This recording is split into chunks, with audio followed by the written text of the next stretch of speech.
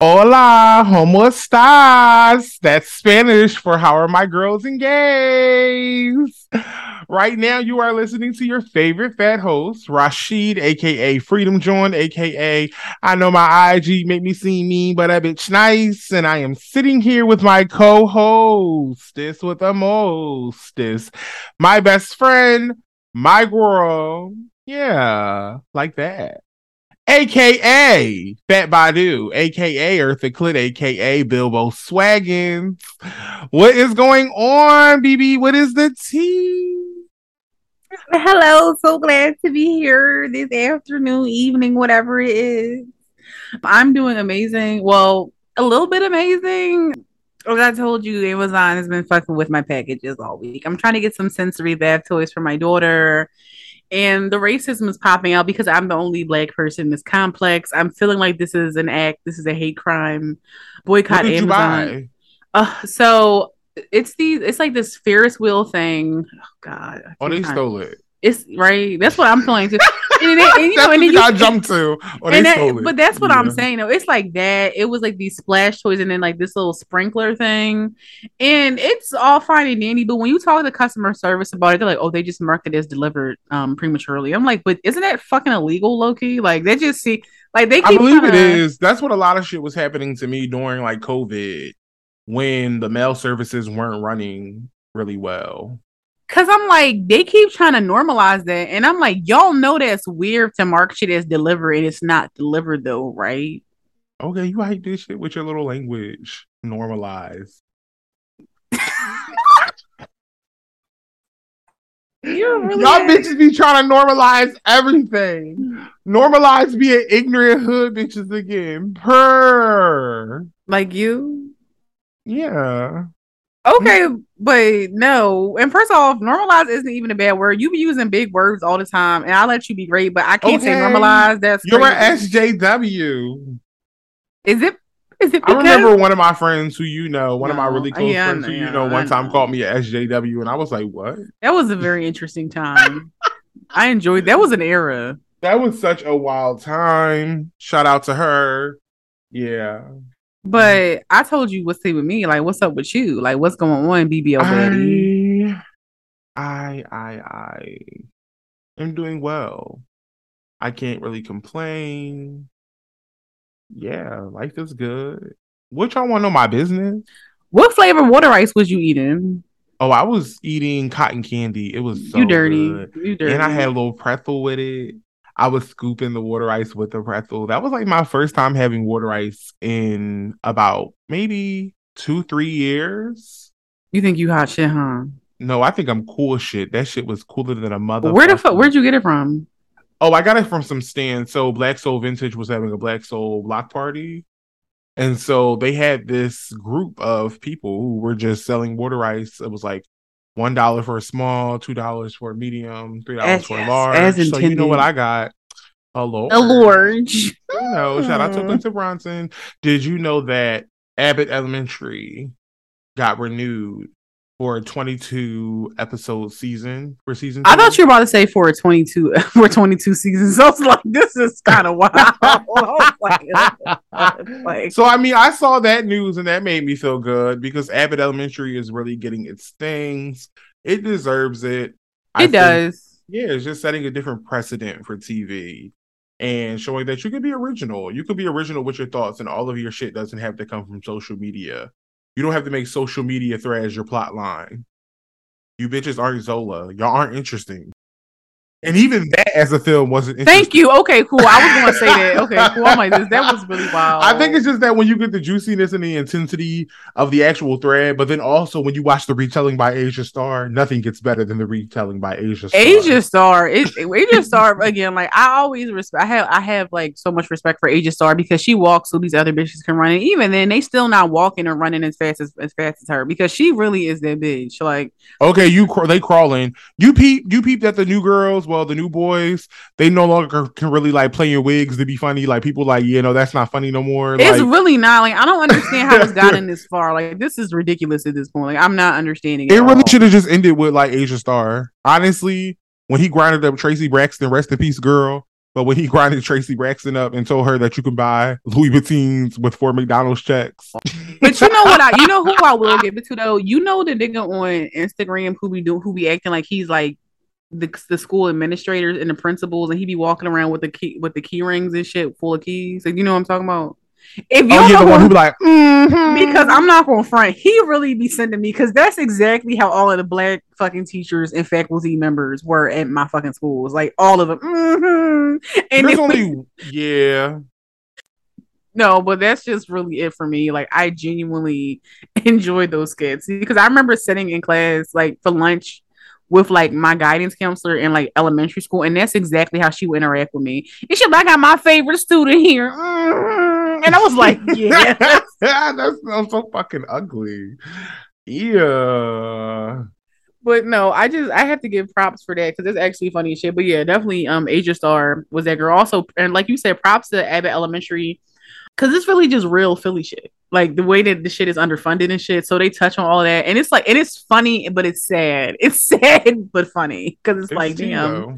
But yeah. Not us doing what's tea all early. We only in the early conversation, child. Maybe you should just go ahead and okay, I'm sorry. Okay, it was your fault. You brought up Abbott Elementary. Okay, that's your fault. Anyway, all right. So today we have a great lineup of things, in my opinion. And perhaps I'm biased, but I don't really care. But the things that we're talking about for What's Tea topics include 2 recent situations and announcements regarding the more recent monkeypox outbreak,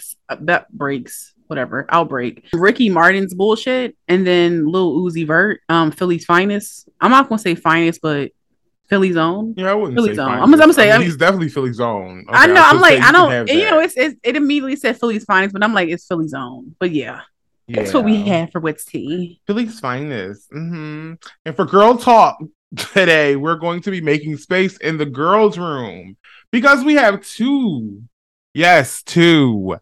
visitors and guests.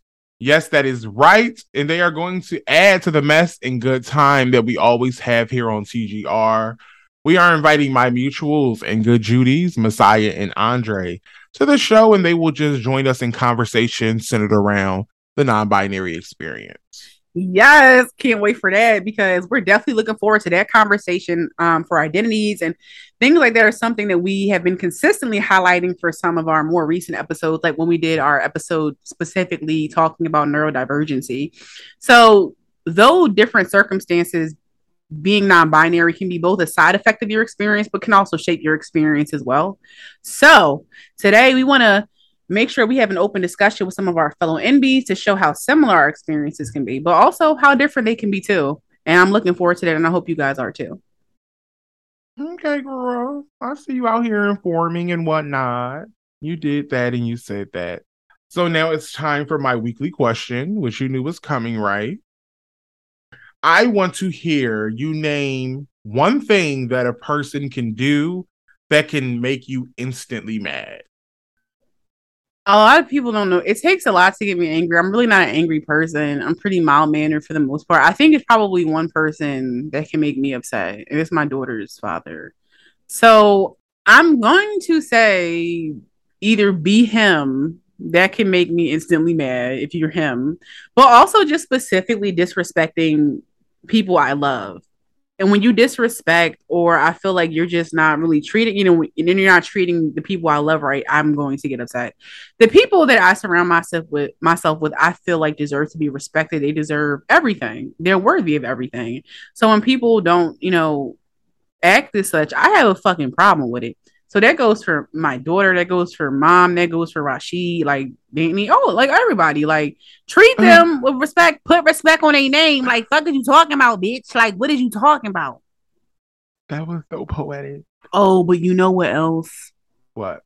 Oh, with my food. If you fuck with my food, I almost killed Shiloh the other day. She put my Chick-fil-A nuggets in her mouth. And wow, they were probably delicious too, weren't they? They were. That's the fucking like she put them in her mouth. But you know why it made me even more mad? She don't even eat. She put four. I got a 5-piece. She put 4 nuggets in her mouth, and she only ate 1, and the other 3 came out soggy. I was gonna say, well, of course, because otherwise she probably would have choked. Okay, but why you put all three? But why you put all of them in your mouth and only ate one? And she didn't have no interest in eating the other ones that she made soggy. She was eager. Whose side are you on? Like, I'm confused. I'm in the middle, but I also just feel like we're in a stage where she should be reading things like The Little Engine That Could. And if she feels inspired to put 5, 6 chicken nuggets in her mouth, well, then you should just let her have that. And I feel like as a mother, look, you got to be like, as a mother, I feel like you're hindering her growth and you're hindering her individuality. And you're telling her that she can't when you should be telling her she can do whatever she wants in life. It's actually funny that you bring that up because we got The Little Engine Who Could sent to us from Dolly Parton's Imagination Library, which if you all have kids, it's fun. They give you free books. They give you free books. If I only had a nickel. I'm sorry? What did she say? If I only had a nickel or a nigga? You know, I'm going to say nickel because I don't think Dolly Parton could have rose to fame with saying nigga. You don't think so? I don't think so. You don't think so? Do you know when Dolly Parton came out? She's literally older than fucking Whitney Houston's discography. Please keep in mind that I Will Always Love You is actually Dolly Parton's. Wait, I'm sorry. Did you see the way my face changed? I saw. I'm like, wait, what kind of Black History fact is that? I know. I'm just like, this is for Black History Month, we definitely need to come with some interesting facts. So this is okay. That's wow. I didn't know that.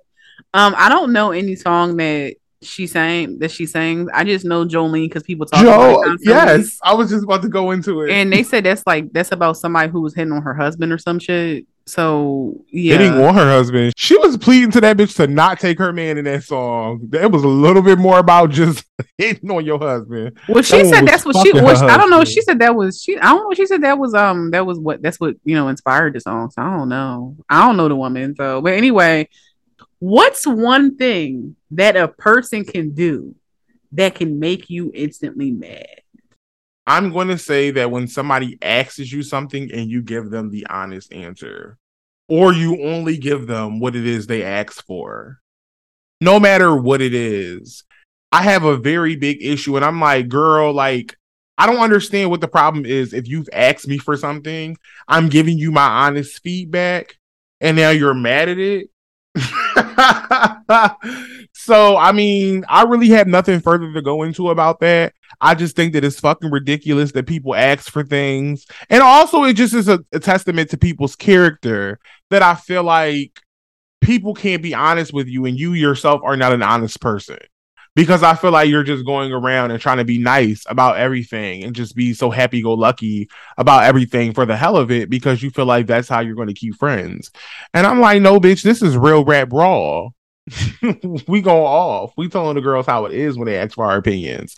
I'm not just going to insert it, like knock them at the motherfucking door, but I won't go in the door until you tell me so. When you ask me something and when I deliver something, I expect to just have that be received. I don't even sometimes feel like it needs a rebuttal. But then I think beyond that, sometimes what people do that really annoys the shit out of me is when you give them something they asked, like when they ask you a question, specifically also when they have no knowledge on a specific topic and you give them the answer, and then it becomes like this, not necessarily questioning to like authentically understand, but automatically being combative and giving counterpoints. And I'm like, but you didn't even know shit about it 2 seconds ago. But you had the motherfucking couth and nerve and audacity to ask me to come out my motherfucking pocket full of knowledge and spare you and grace you. Like, it's just so beyond me that some people do that. I think that if you're going to be combative about something and you're asking for honesty, you shouldn't be expecting a lie. Is that too much to fucking ask for? Is it too much? Yes. Some people don't possess common sense, and that's unfortunate. I don't know what to say because I also have a problem with those people. And I feel like me and you come in contact with people like that very often. No, we do. Yeah. So we 100%. I can definitely, so I could definitely put that. I'll put that on my list too. That's drawing, especially when it's like, specifically, I had this problem with people that I know about relationships, like romantic relationships, when they ask your opinion and then like they're not ready for the actual response. And it's like, wow, what the fuck did you come here for? It's just like, I don't know. But they're not a bad person. And I'm like, okay, cool. But you asked me. But also, you didn't they asked me. didn't they You fuck your asked mom? me, Miss Cleo, if you already knew the fucking future, Raven, you should have just left me the fuck out of it. Okay. Raven's no longer home, bitch. She'd have packed up and she'd have left San Francisco and she's living in LA now. Oh, wait. She's living in Atlanta now. LA is San Francisco isn't LA. Don't, girl, the high, the weed is kicking in, y'all, please. Okay, child. Well, it is time for What's Tea, where we spill and you sip as Erica and I go over the most interesting things that come across our screens. So first up, it should be no surprise that I'm talking about the infamous Monkeypox thread that was shared on Twitter a few weeks ago. So as the tale goes, we know that a guy basically came to the timeline to talk about his experiences with monkeypox in hopes to inform people. But unfortunately for him, child, the responses he got weren't necessarily what he came prepared for, honey. You know, he came to give a blowjob, but the girls fucked him. Sorry, this is too much. So inside of this thread, the person mentioned that they were getting weird symptoms like bumps, which he initially thought were like mosquito bites. He then started getting sweats and a fever. And so he got a COVID test and a flu test, and both were negative. But the thing is, he was still sick and he hadn't gotten a diagnosis for anything. And he was going out and he was doing things like going to the gym and getting his nails done. So soon after that, he noticed his bumps were becoming worse and that when he went to scratch them, the skin would break. Child, between then and the diagnosis, so much shit happened. This nigga thought he had hemorrhoids. Like 2 doctors told him to test for herpes, which came back negative. And then this nigga went to go see a gastro specialist, right? It wasn't until he spoke to his primary care doctor who told him to get a monkeypox test, which came back positive, which led to the thread. But baby, there was just so much shit to unpack in that thread. But what really struck people wrong was the thought and then action to do things in public, doing things in a public setting while he was still sick. So let's get into that. Let's unpack that a little bit. I was just talking to Nomad of Germantown, the street artist, about this earlier. When I had COVID, and even the days after I had COVID, after I tested negative, I felt some kind of discomfort about going outside because I didn't really know how long it was in my system. I didn't know if it was still passable. It's just a certain like uncomfortability with knowing that you were sick or not knowing the trial period of when something can be contagious, right? Because a lot of shit has been said about COVID. Let me just say this. There's been a lot of shit said about COVID. There's been a lot of shit said about monkeypox. There's been a lot of shit said about the flu, right? In our lifetimes. But the thing about it is so much weird shit and so much distrust has formed from like the government and the people who are like the scientists telling us these things. So much trust has been broken on the side of a citizen like myself and with an expert like themselves that you don't even want to believe certain shit, or you can't believe certain shit sometimes. Because you also start to see with things like monkeypox that there's an agenda spread, and we'll get into that later. When I was talking to Nomad, I was just talking about how I know so many people who are like, yeah, I'm sick. And they'll be like, yeah, I'm at like, but I'm at such and such a place. And I'm like, yeah, y'all do know that just because y'all wear masks in public while you're sick, whether you have monkeypox, whether you have COVID, or whether you just have the common cold, that shit is trifling. Like, that's trifling as fuck that you don't care about other people, right? And this is the thing for me. A lot of people will say, oh, it isn't COVID, it isn't monkeypox. But people have immunocompromised systems, right? So immunocompromised systems, something as small as a common cold for people with those kind of systems, that shit can be very hazardous. That shit can be life-threatening for some people. And so you don't think about certain people when you like commit those actions, or even children, right? Even babies.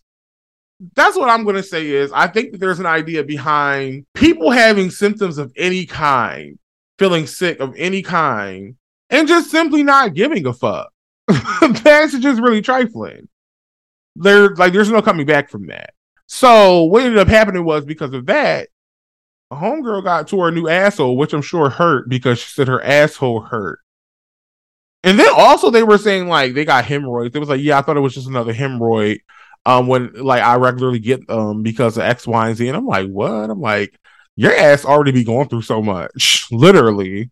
A lesion. Yeah. So how did you feel about this when you heard it, Erica? Okay, I'm glad you asked me. I've been waiting to talk about this shit. This was interesting. It was just so much to unpack. It was like he was going through so many things at once. And it was kind of like also... So, of course, he talked about the different symptoms he had, which were the lesions, which was the discomfort. The thing that really got me more so was when he discussed that he couldn't cough, sneeze, fart, or honestly do anything that would require tightening his asshole without wincing in pain.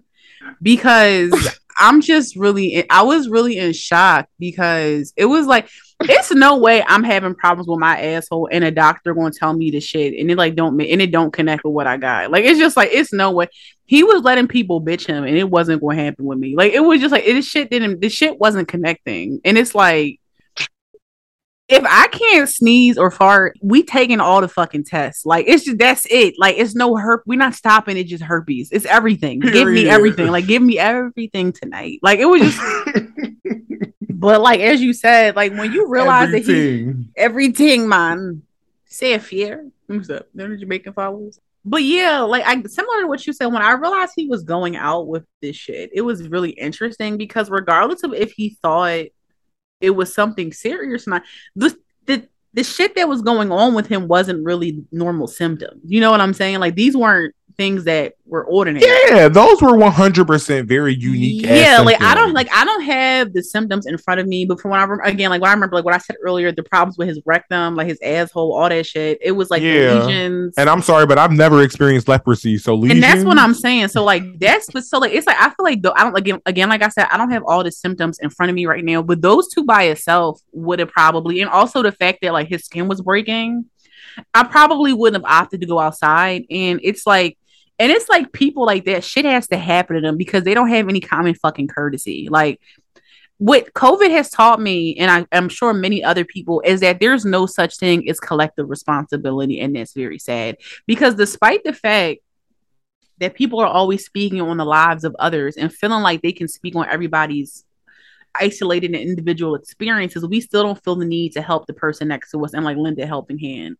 Like you said, and I'm sure a lot of people can relate to this as well, I don't think a lot of people thought about the people who are immunocompromised up until the pandemic.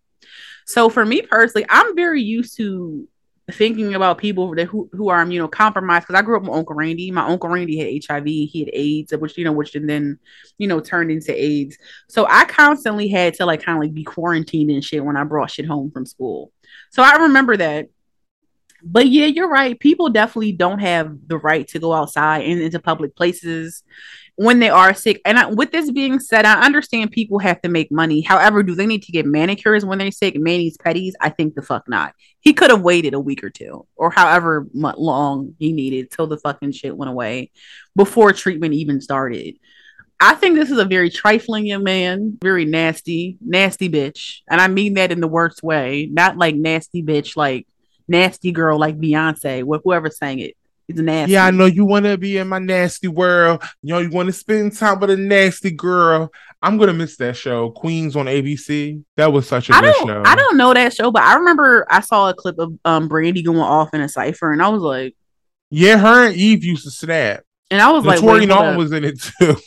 That was so random when I saw her on the cover. I was like, You think so? You think that's random? She's not a bad person. It was just like, I'm like, because like I look at Brandy and I look at Eve, and I feel like they were kind of on the same caliber as far as energy. But like her, I'm like, I didn't really see it. But of course, I don't. Well, really know. Tori Norton has gotten a little popular in Well, recent I days just because meant. of her role in Power. So a Well, I lot of just meant as people far as actually demeanor. Like, I don't like. I don't. really. Yeah, I I don't mean know. that Like, she has a really powerful presence. You just have to be there. You have to have had watched let me Power to rephrase this. understand I was Tasha's thinking like of was presence. she does she rap? Because that's what I was. That's what I actually meant. She Yeah, does. she rapped.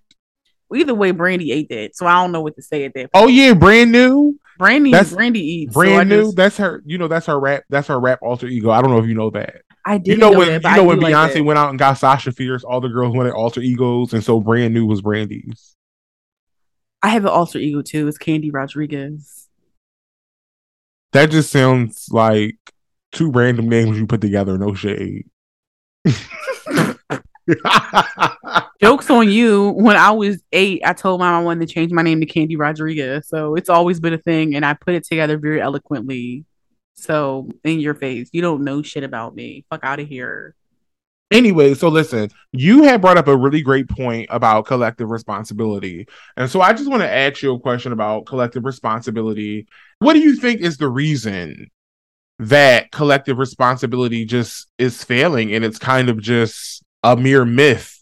It's one of those words that you know exist, or those phrases that you know exist, but nobody ever actually uses it because there's no use of to people. Oh, that's easy. It's like it's about convenience. Like if shit isn't convenient for people, they're not going to follow it. So again, like we've seen these lawmakers do these things where they want to do abortion bans and they want to be able to have autonomy over people's bodies, but in that they don't want to really take the precautions to help other people in their own body. Like so the people who a lot of white people they have they want to make sure that people abortions are banned or people in power, Republicans and all that shit, but they also at the same time don't want to keep the mask mandates up. And I'm not understanding that because I feel like if you were going to be pro-life, you would want to enhance the life of the people around you. The consistency isn't there for me personally, and it's always very interesting. People having to wear masks and things like that are very uncomfortable. People don't like wearing them because it's like it's hot. It can create a rash for some people. And also it's just like you can't see other people's faces and like, oh my God, I can't see people's faces. That's gonna make me die. So it's like shit, like little shit that really shouldn't matter in the grand scheme of things. Make it inconvenient for people to wear masks and makes the whole concept of collective responsibility fail. If it's not convenient for people, they will not do it. And that even goes to like shit like we talked about before. Like even when it comes to littering, right? People can complain about littering and shit like that, but they won't want to pick up the litter. Read, honey. Yeah, so it's like if you want to make shit better, do the work and also maybe expand it by, bringing in the people around you as well. That's how I feel about collective responsibility. So it's not convenient, so they don't want to do it. I appreciate you expanding on that. I think about this new 76ers project that they're trying to bring to downtown area, right? So with that possible development coming to the downtown center city area, there's that whole section of Chinatown right there that would be affected. So we know as Black people, where development comes displacement. So when I see a lot of the same Black people who advocate to get rid of a lot of developments and stop letting developers in and stop selling vacant lots, and then those Black people are then being like, well, I would love to have the stadium down there, and sometimes people just have to get over X, Y, and Z. And I'm like, but wait, that doesn't cause you any dissonance. They don't see the displacement of Asian folks being a problem. What that could be for is a whole completely different conversation, and I will not go into it today. But nonetheless, it should cause you some dissonance, right? But because the convenience is there for them, they're 76ers fans, and then they aren't actually being displaced in that moment. And it's something they feel they'll enjoy. They're okay. They're okay with a whole group of people being displaced, the property rates going up, right? The property taxes and shit like that going up. Just overall not being able to afford the area anymore. They don't care about that. And so that's kind of just how I see it. And so I 100% do agree with exactly what you said. I also don't understand why they have to put that there. Like when I saw that they were building that shit there, I'm like, I just don't understand the purpose. Like also the Sixers suck in my opinion. I really forgot they were a thing up until recently with whatever happened with the Bull Ben Simmons, something like that. But yeah, I think it's very stupid. I think it's not a power move. And I think that, well, the city never cares about people, really. They just care about revenue, and profit and shit like that. So that's always fun. But I don't know. I hope that No, it never works out, it's but it always probably profit will. over everything. I mean, this is a capitalistic society, so we already know that's going to happen, right? But going back to the original point of the conversation, which was the monkeypox thread. At the end of the day, I am very sure that man learned quite a few lessons. Anybody being called a trifling nasty bitch while battling a lesion on their whole probably would, child. I also have imagined the sound of his pain and anguish as a sound from the 2000s pop hit from Britney Spears, Oops, I Did It Again. When she'd be like, like, I just feel like that's what his pain sounds like. Yeah. So, yeah, I'm going to give that man his piece back and give him some advice before we leave. Don't push too hard, girl. Sorry to you. But what you got next for me, Erica? Unfortunately, according to new reports, Ricky Martin allegedly, I guess you could say, had a sexual relationship with his 21-year-old nephew, who was just identified as the person who filed a restraining order against him due to claims of stalking and domestic abuse. Basically, his nephew, and I'm trying to think if I have his name, whatever. He said that he ended the 7-month relationship with Ricky Martin, which is his uncle. And he did not take the news well and began stalking him outside of his home, constantly reaching out via phone calls, text messages, and things of that nature.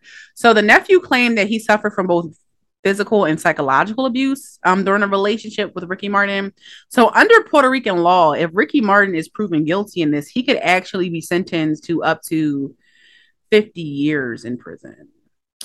So, of course, Ricky Martin is denying all of this. So, what do you think?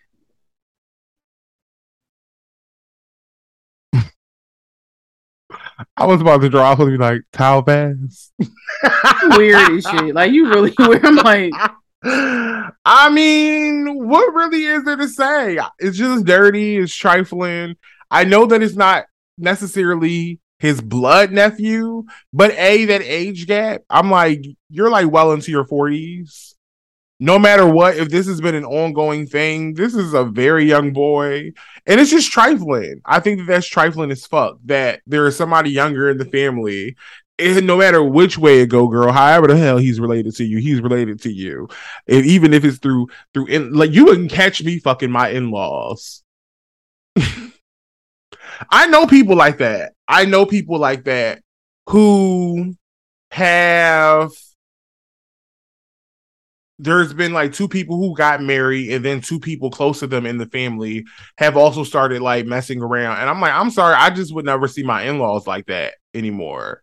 But then also not just my in-laws, but one of my in-laws' children.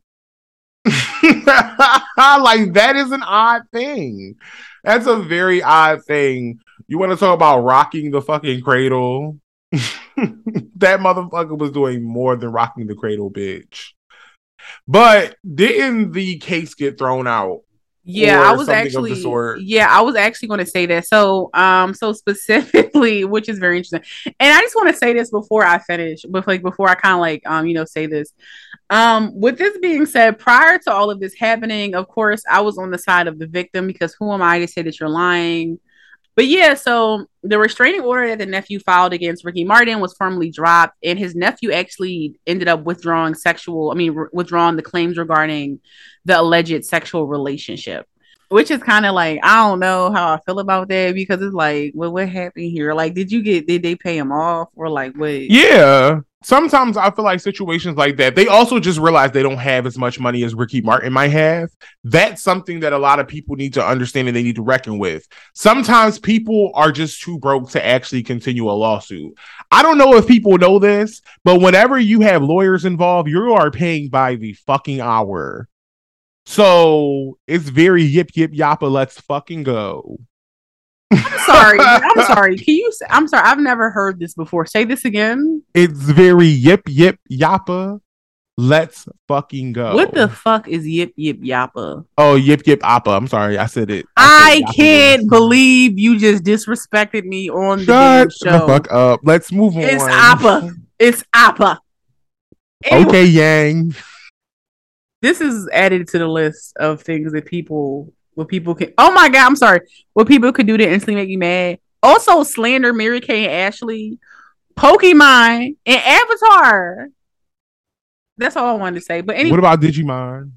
see, like Digimon is touch and go. Like, you know, like as time went on, it got as. But the first like 6 seasons were very solid. So if you all talk about that, you don't have taste. That's how I feel about that.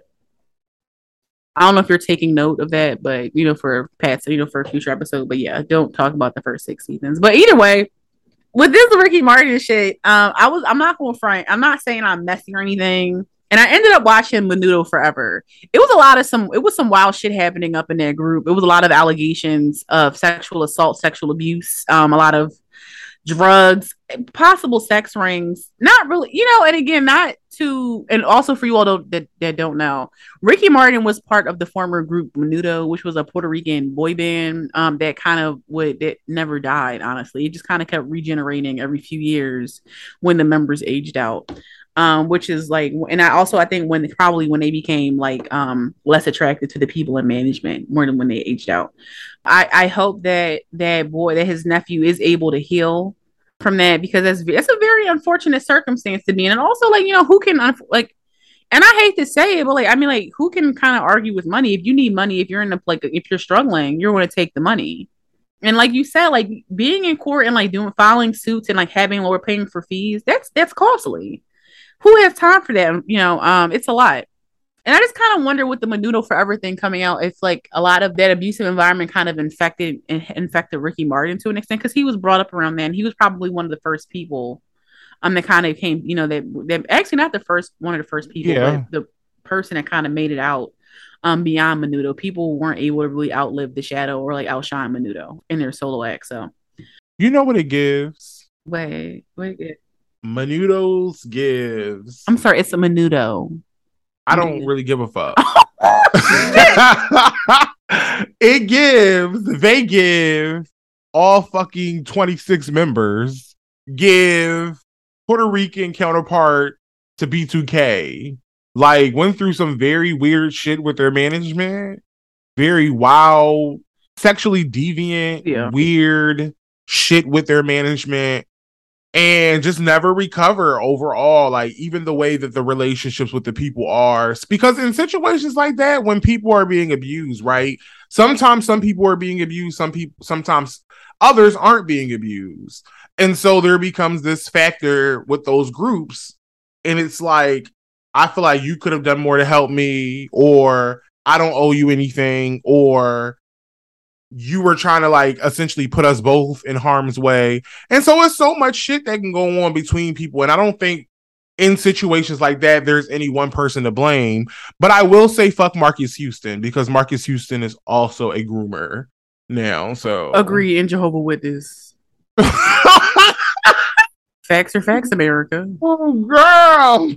That's real though. But I just want to say, this is a bit of a quick thing, but you brought up B2K. I just want to say, I will never forgive America and like the hip hop R&B community for making jokes of Raz B being sexually assaulted by management.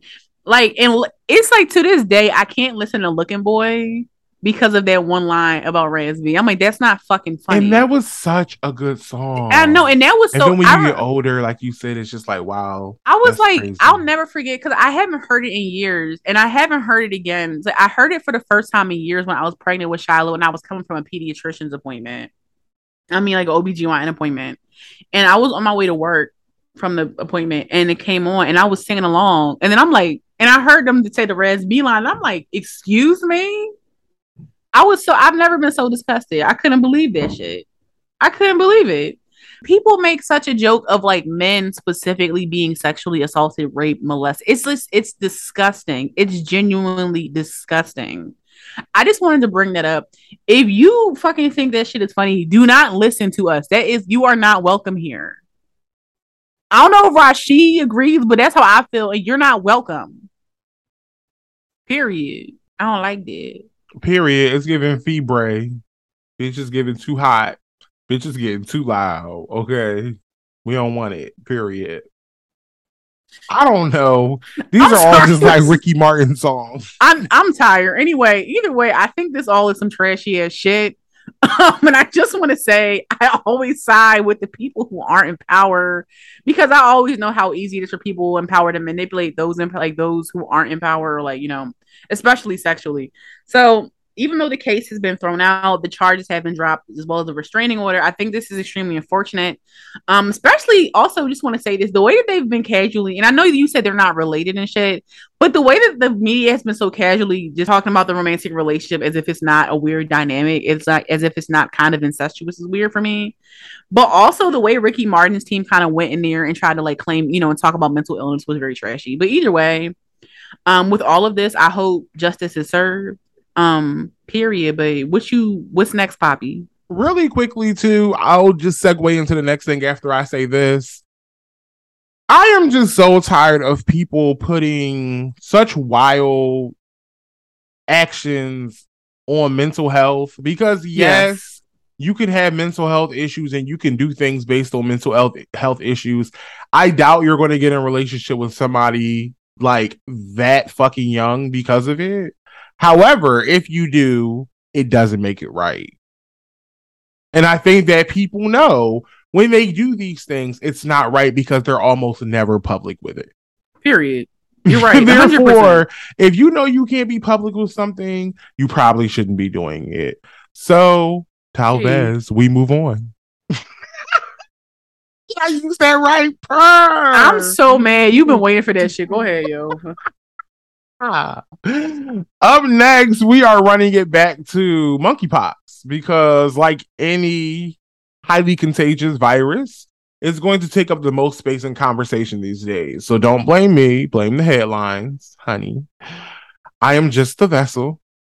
But it was announced that the White House and GLAAD will be collaborating to bring LGBTQ plus influencers and put on a briefing that would basically dispel misinformation around 1, how monkeypox spreads, 2, who can receive the vaccine, 3, who is most at risk, and then 4, why the LGBTQ seems to be getting hit the hardest. And so this is supposed to be a strategy because apparently the White House understands that communities are more likely to listen to each other than the administration. And I just want to follow that up and say that if you understand that we listen to each other, why the fuck do you think we would listen to somebody you paid? It doesn't make sense, America. Literally, I'm talking to America. Like, it just doesn't make sense. A lot of people, as y'all know, there have been headlines surrounding monkeypox talking about essentially gay people and how this is hitting gay people the hardest and how essentially this is the quote unquote next HIV and AIDS epidemic, which is A, illogical, and B, just something that is very incomparable. Very incomparable. And I think that it's kind of ignorant for people to even make the correlation to that. But we are 100% seeing an era where we are getting that kind of agenda setting and that kind of propaganda, anti-LGBTQ plus propaganda specifically, where they are able to go on these big media outlets and, spread headlines, very specific headlines like sex party increases levels of outbreak. They think the more that they show those articles, the more repetitive people get those headlines implanted into their brains, the more people will believe it, and they will. So that's how we're getting that. That's how we're getting here. And again, it's misinformation. And at that point, when it becomes an agenda, it's kind of disinformation. Again, I tell y'all all the time, it's kind of a rocky road to get in between which one is which sometimes, but there's a malice intent behind it. And though not explicitly stated, that's what this is. For me, it's disinformation. It's not just misinformation.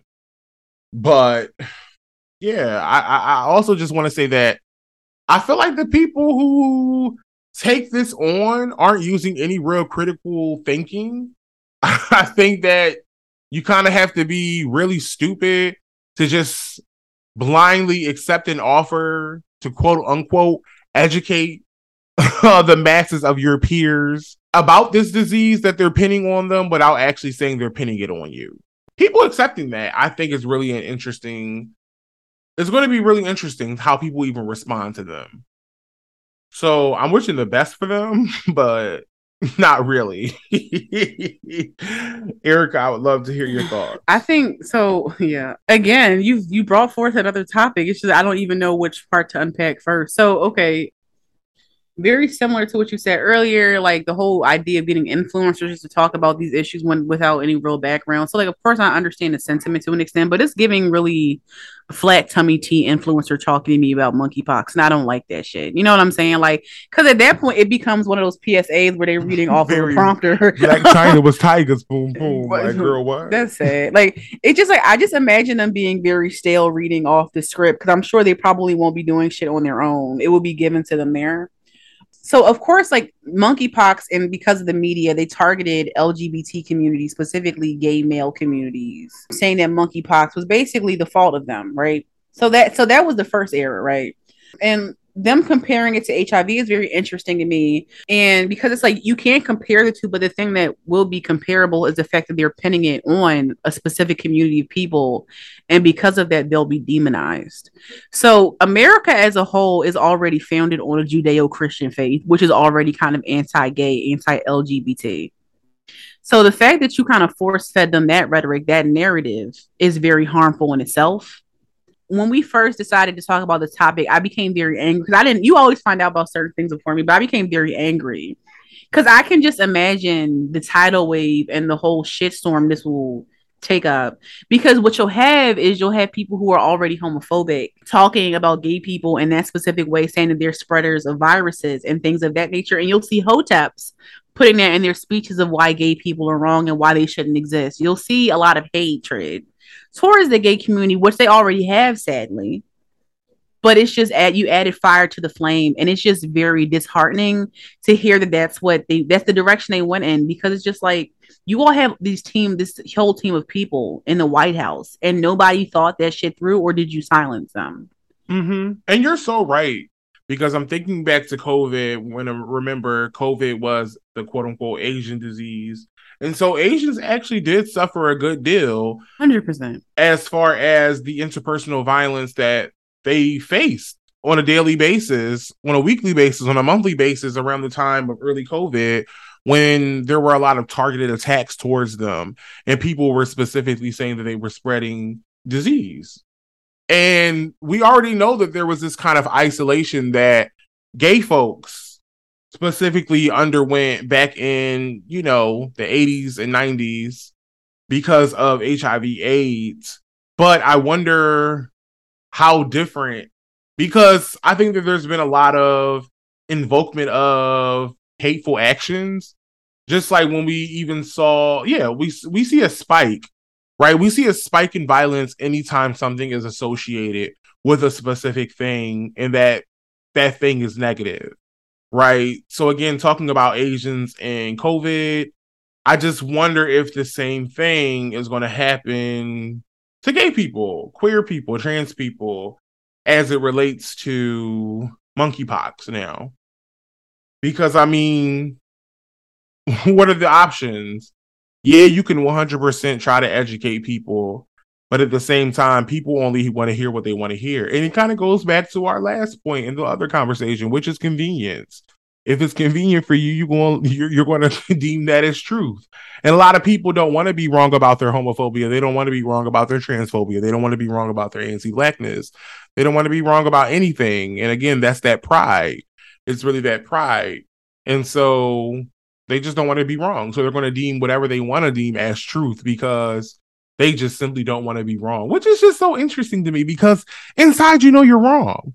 So you're already suffering. You're already going through it, but you want somebody to suffer a physical consequence because of what you're going through internally. Oh, okay. So you're a pussy. So you don't want to deal with your own shit. You don't want to deal with that emotional baggage.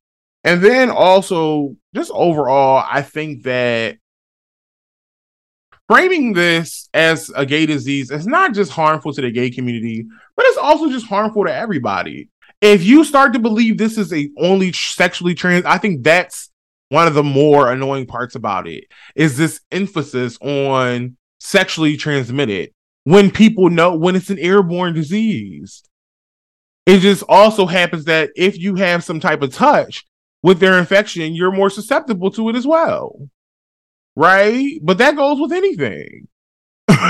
So it's just this overall harm that's going to be brought to the larger community, to everybody, not just one specific community. But when you pin it as other people being impenetrable by this disease and only gay people are getting it because only gay people are engaging in butt sex. And you're going to get it in the butt.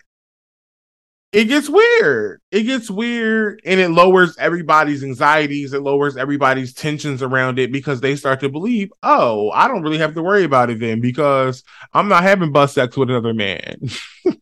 So that's kind of just it for me. Anything else you want to add? No, I honestly just agree with everything that you said already. I think that, like you said, it's very harmful to kind of just pin it on one group of people when in reality it can affect so many other people. Like I was telling you earlier, like 2 kids were actually diagnosed with monkeypox within the past week, and luckily they were able to be given the vaccine for it. I think it's called TPOX, which is the FDA approved treatment for smallpox and monkeypox or whatever. What it really comes down to is, like, again, a collective responsibility. You just have to, and just also just make sure you do your research. Like, you can't just go off the headlines. You have to do research because we're constantly being force fed bile. So you have to kind of unfortunately have that responsibility to go ahead and just like sift through the bullshit and the debris to find out the facts. And it sucks that the media can no longer do that for you because they actually have a specific agenda. And the agenda right now, like we said before, is kind of demonizing the gay community right now. So we don't want to do that. And like I said, and like we said, anybody can get it. Stay safe out here. Do your research. And make sure that when you go to the doctor, you tell them your symptoms so they can give you the monkeypox Jawn instead of a herpes test, like the nigga from before. So yeah. So overall, I just really want people to be aware. We want people to be aware that this is just a framing of pandemics and viruses being spread by just one group, rather than as a thing that is simply a contagious virus. And again, framing things as anything but harmful for everyone because it takes away from one group's accountability and ostracizes another group of people, which is gay folks at this moment. But yeah, please just use dissemination at your best discretion and just do your research from verifiable sources. Please and thank you. Erica, what's our final topic?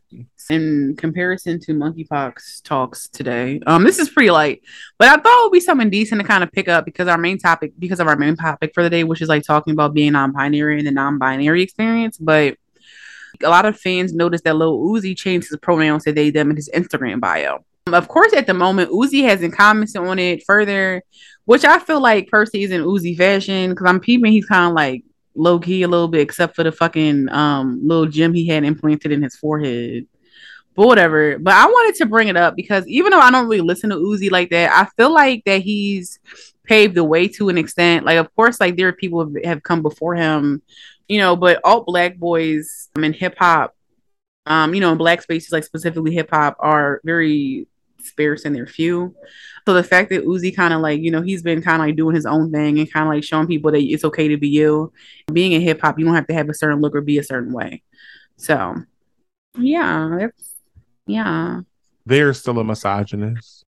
They're definitely a misogynist.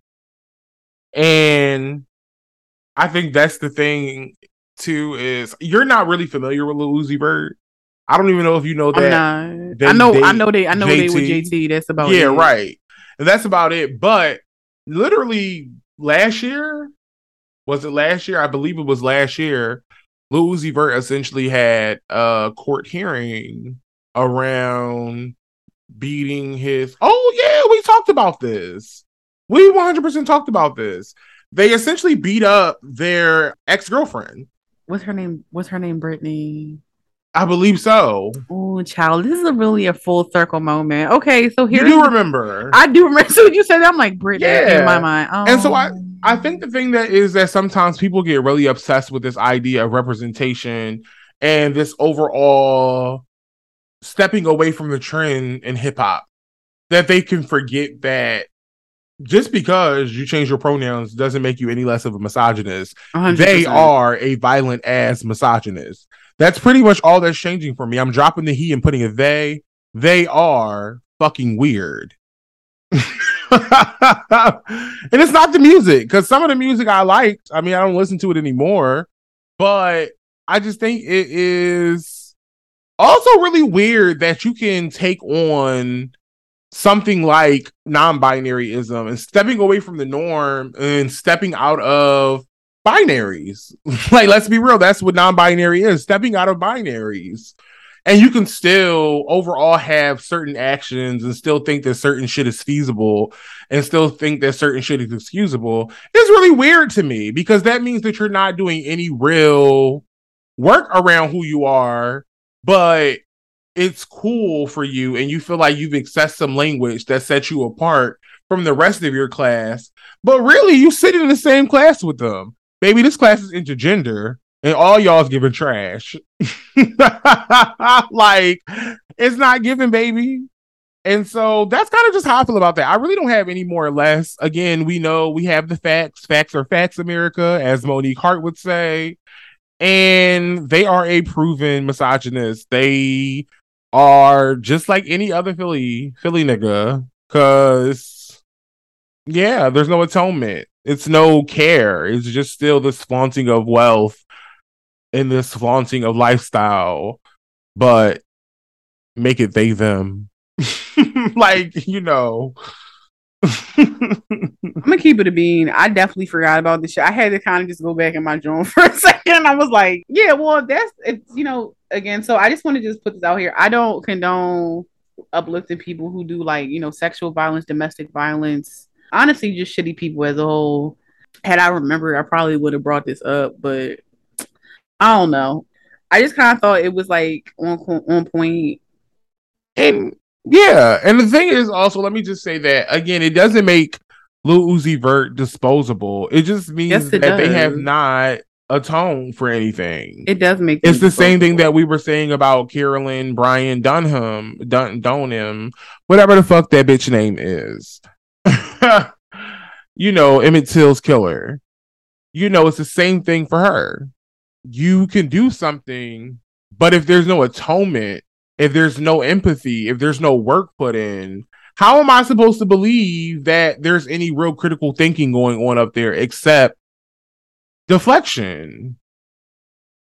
A lot of shit is very deflective. It's the same thing about Young Thug. Like, Young Thug was proved to be like didn't he say some weird shit about like dark-skinned women or some shit like that? I think all the niggas out here is colorist. Yeah, like, and so it's like him, A$AP Rocky, all of them, right? It's like everybody credits them with being so soft and so sensual, and I'm like, yeah, and they're because they decide to do like dabble in androgynous fashion or go outside of like masculine fashion. I could whip somebody's ass in a dress like it's nothing, sister. That don't make me, girl. Me wearing a dress don't make me soft. Soft. This is because I wear a dress ain't soft life, honey. It's very hard over here, and it gets very hard over here. I know what you said, that people, I think it makes him disposable, just like it makes Carol Dunham Bryant disposable. Carol Bryant. I don't know. Well, I think the difference between the two is one lived 50 plus years beyond that, and Lil Uzi Vert only did this about maybe last year or the year. And I feel that, but I just feel like I'm specifically biased to people who do sexual or violent or like domestic violent crimes.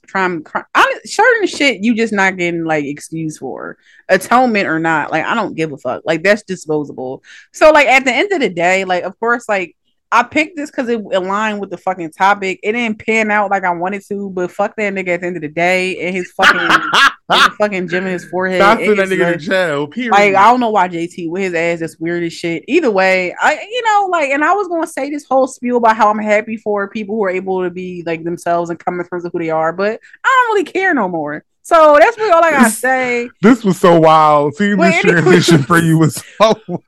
But either way, my nigga, it's time to give. All right, y'all. It is time for It's Giving, which is a segment where Erica and myself uplift one mutual aid call for support, and we ask that our listeners give if they can. And we always want people to know that the Gworlz Room wants its listeners to remember that it is important to give when you can to those in need. Let's lend a hand and remember that you cannot be out here just talking the talk, but you got to be out here walking the walk as well. We want all of our listeners to know that while we talk our shit on this show, love is the message. So, who are we uplifting today? Perfect. So this week, once again, we're going to lift up Josh, who is an emerging journalist, full-time student, overall just a decent person. And I know Rasheed knows personally. Joshua was transitioning out of the foster care system, and unfortunately, as a result, is facing housing insecurity, which is a challenge that many Philly youths can relate to, sadly. Josh has been receiving support from DHS to subsidize rent and was coordinated with DHS to renew their lease to cover their rent. But unfortunately, a law recently changed, which they always fucking change. It's crazy. A law recently changed, lowering the age of eligibility for support, making Josh no longer eligible. So shortly after their 23rd birthday, Josh was told that they would no longer be receiving support with no advance notice, which is fucking crazy. Super fucking crazy. But as of right now, Josh does have a place to live, but we're asking you just for help to raise some more money to help pay rent for the entire year. So like we said, walk that walk. This queer community member is in need, so it's time to reach into the pockets of the coin purses and donate some coins. And we can help if we can. So we can help them get back to living and help them with housing security. And their GoFundMe is bit.ly/help Josh Secure Housing. All right. It is time for some girl talk, which is normally my favorite part of the show. And furthermore, I am even more excited because we are not just discussing our personal experiences about being non-binary, but we are also bringing in two extra voices for this episode to hopefully be able to showcase how versatile, no pun intended, though I do love me a verse, this identity can be. Stepping into the Gworlz Room today is Messiah and Andre, who both identify as Black and non-binary. Yes, I love it. Anyway, yes, I'm so happy to have you both. Welcome you to the Gworlz Room. Very excited for this discussion. In the past, of course, we talked about different things that me and Rasheed could both relate to, such as neurodivergence. So really happy to have two people that can also relate to the identity of being non-binary as well. So welcome, echoing everything Rasheed said. Hello and welcome. How y'all doing today? Period. And just so listeners know how this will go is that somebody will ask a question and then everyone will have a chance to answer if they want. This is an open discussion, so everyone can both ask and answer questions. And that includes follow-ups to better understand each other's answers and perspectives as well, right? I'm really not going to say much more right now, but instead I'm going to actually hand the floor over to our guests so they can introduce themselves, share their pronouns, and just tell the gays and the girls a little bit about themselves. So let's welcome Messiah and Andre to the Gworlz Room. Hey. Hi, everyone. I'm Messiah. My pronouns are they, he. A little bit about myself. Gee, what is there to tell? What do you do? What are your hobbies? What are you interested in? What kind of niggas you into? Tell us how you sang at Beyond the Bell Tours. No, let's tell how I was coerced into singing at Beyond the Bell Tours. Also, you sing. Okay, let's talk about that. Because certain people, and we won't say names, threw me under the bus when certain people came to the back of the bus. But I am an after-school teacher, and I'm a home health aide. But also, I am a theater artist, a theater major. I've been doing musical theater since I was 16, 17. Yeah. As I think of more, as I answer questions, I'll tell more. Okay, that sounds good. Yes, yes, yes. Welcome, Messiah, to the Gworlz Room. Andre, what about you? Well, I'm Andre, pronouns they, them. I'm a fat, black, non-binary, queer artist. And my work is at the intersection of queerness, gender, and blackness. And so I'm very excited to talk about all of that today. I know that's right. Yes, love that. So I'm just really going to just let Erica get started with the conversation because, again, we're excited to have y'all here. There are a lot of things to discuss, particularly, Andre, you just brought it up, talking about those intersections. That's super important. A lot of people have to realize that our identities sometimes like inform one another, right? Especially when it comes to like self-exploration and like what we learn about ourselves and how we grow. So I want to just hand the floor over to Erica. Erica, I know that you have some questions, and so I'm going to let you just lead our discussion off. Oh, wow. What an honor. Perhaps I have a question or two. I was going to ask some really corny questions to start off, but then I'm like, you know what? I'm with a group of my peers, so let's get down to the nitty gritty. All right. So first question for you guys. So at what point did you realize that you were non-binary, and what was that realization like? For me, it was a kind of a journey over time. I think that as a culture, we don't do gender very well, even for people who fit within the binary. And so in middle school, I had already heard about trans identity, but back then there was not necessarily a discussion about gender identity beyond the binary. And back then we were extremely focused on narratives that are harmful to trans people, such as born in the wrong body, which is not everyone's experience, or surgical transition, which again is still not everyone's experience. And because of those kind of barriers to understanding trans identity, I kind of was just like, I don't feel, male or female, but I don't necessarily feel like I'm in the wrong body. I, feel right in my body. And I don't necessarily feel like, I need to undergo, any form of medical transition. So that probably is not it either. And so it took kind of many more years after that until I was in adulthood and I started hearing about non-binary identity that I was like, wow, that sounds exactly like what I feel. I could kind of relate to that because I do remember back then, it's like they really didn't talk much about things outside of the binary. It kind of took me back to middle school and just hearing about people's queer identities and it kind of being something that was taboo because it wasn't talked about a lot. But we're in a totally different space now. But that's a great segue into exactly what I was kind of going to say. Like, I think about being younger all the time. And if I had to like say, when did I realize I was actually non-binary? Like I would have been realized I was non-binary like as a child. And I specifically always think about just those instances, like as a child growing up and always having more female friends and like always hearing, you're not like the other guys. Like, you know what I'm saying? You're not like the other guys, like you're Rasheed. Right. And so my name for non-binary was always just being Rasheed, but like then all this other language comes along when I'm in like college. And just like you said, Andre, it was just like very like, oh, gravitating. It was almost like magnetic. And it was like, wow, this is exactly what I am. But no, that's really just kind of my point. So exactly that, sitting on that sentiment. And I would just, just echoing what you said, Andre, is when I would say I knew as well. I love it. I guess for me, kind of like Andre said, it was a journey, but like, I guess the moment I felt like the light bulb finally went off, I was in a show called the Medusa Play, and one of the directors and like a couple of my castmates were all non-binary, and that was like my first time actually experiencing like non-binary people in person. Like prior to that, most of the non-binary people I had knew of were mutuals on like Twitter or Instagram. So like they were like 3, 4, 5 states away. So I had never seen them before, like never met them in person. So after being around them and in the show, a lot of the characters had like non-binary identities as well.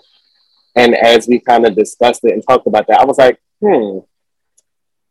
this seems kind of familiar. I'm relating to this a little bit too much. And then I guess that's when it was like, well, duh, because that's you. And I was like, oh, okay. So now we're here. I definitely feel that 100%. Very similar experience for me. And it kind of made me think, I used to work at a nonprofit organization with Rasheed, where we were teaching high school students about social justice issues. And you can imagine the different topics and just, everything that spans across. And I just remember, like, coming in contact with so many different groups of people. I probably my entire life, I came across the same type of person.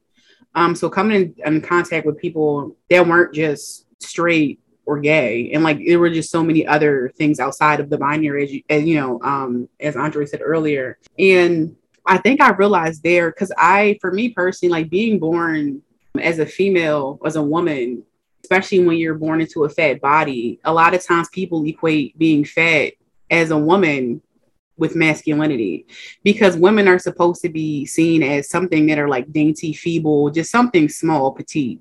And I just remember, like, it's a very different time now for plus size, like femme plus size women, because back in my day, we didn't have all this cutesy shit. You either had to go to Lane Bryant or you had to go shop in the Husky Boy section at Walmart. And that's where I was always at. I was always shopping in the men's section because that's all that really fit me. The clothes that were at Lane Bryant not only were not part of my age bracket, but they also just weren't me. I wasn't hyper feminine.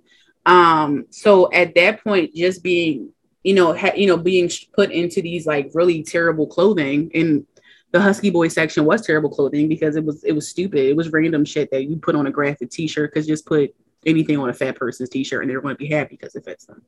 And I just remember just not feeling feminine at all. And then like in that realization and self being stripped of femininity, I was like, well, femininity isn't really me either, but then also masculinity isn't me. And I guess in that specific instance, it was kind of like what Rasheed said, I'm not really man or woman. I'm really just me.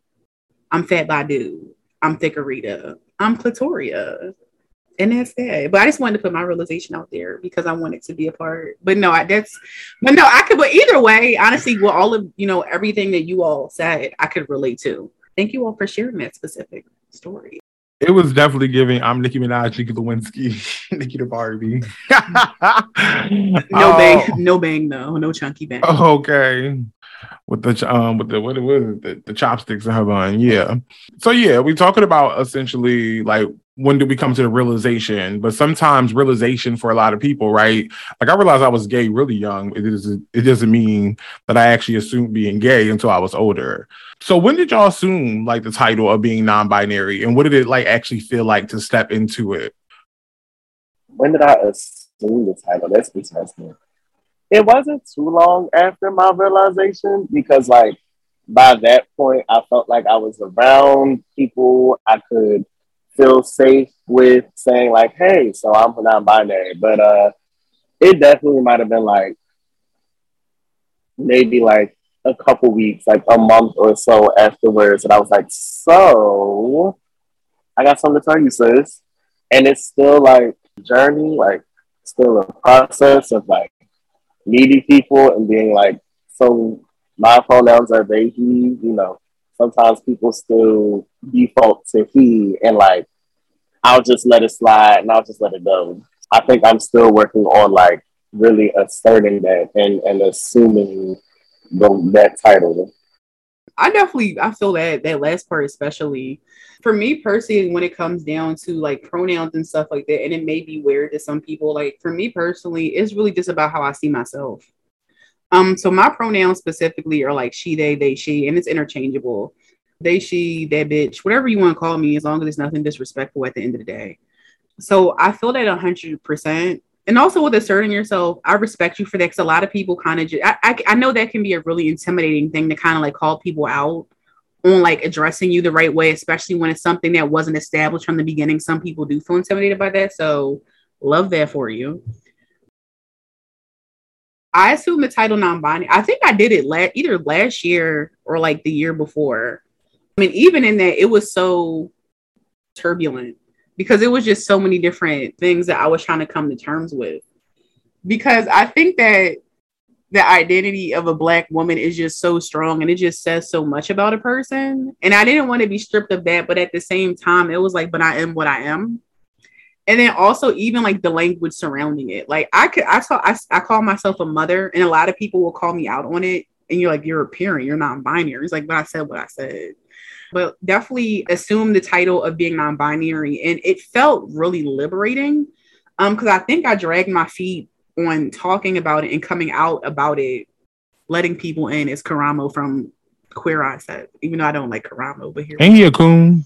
Listen, I'm sorry, I just want to quick scene.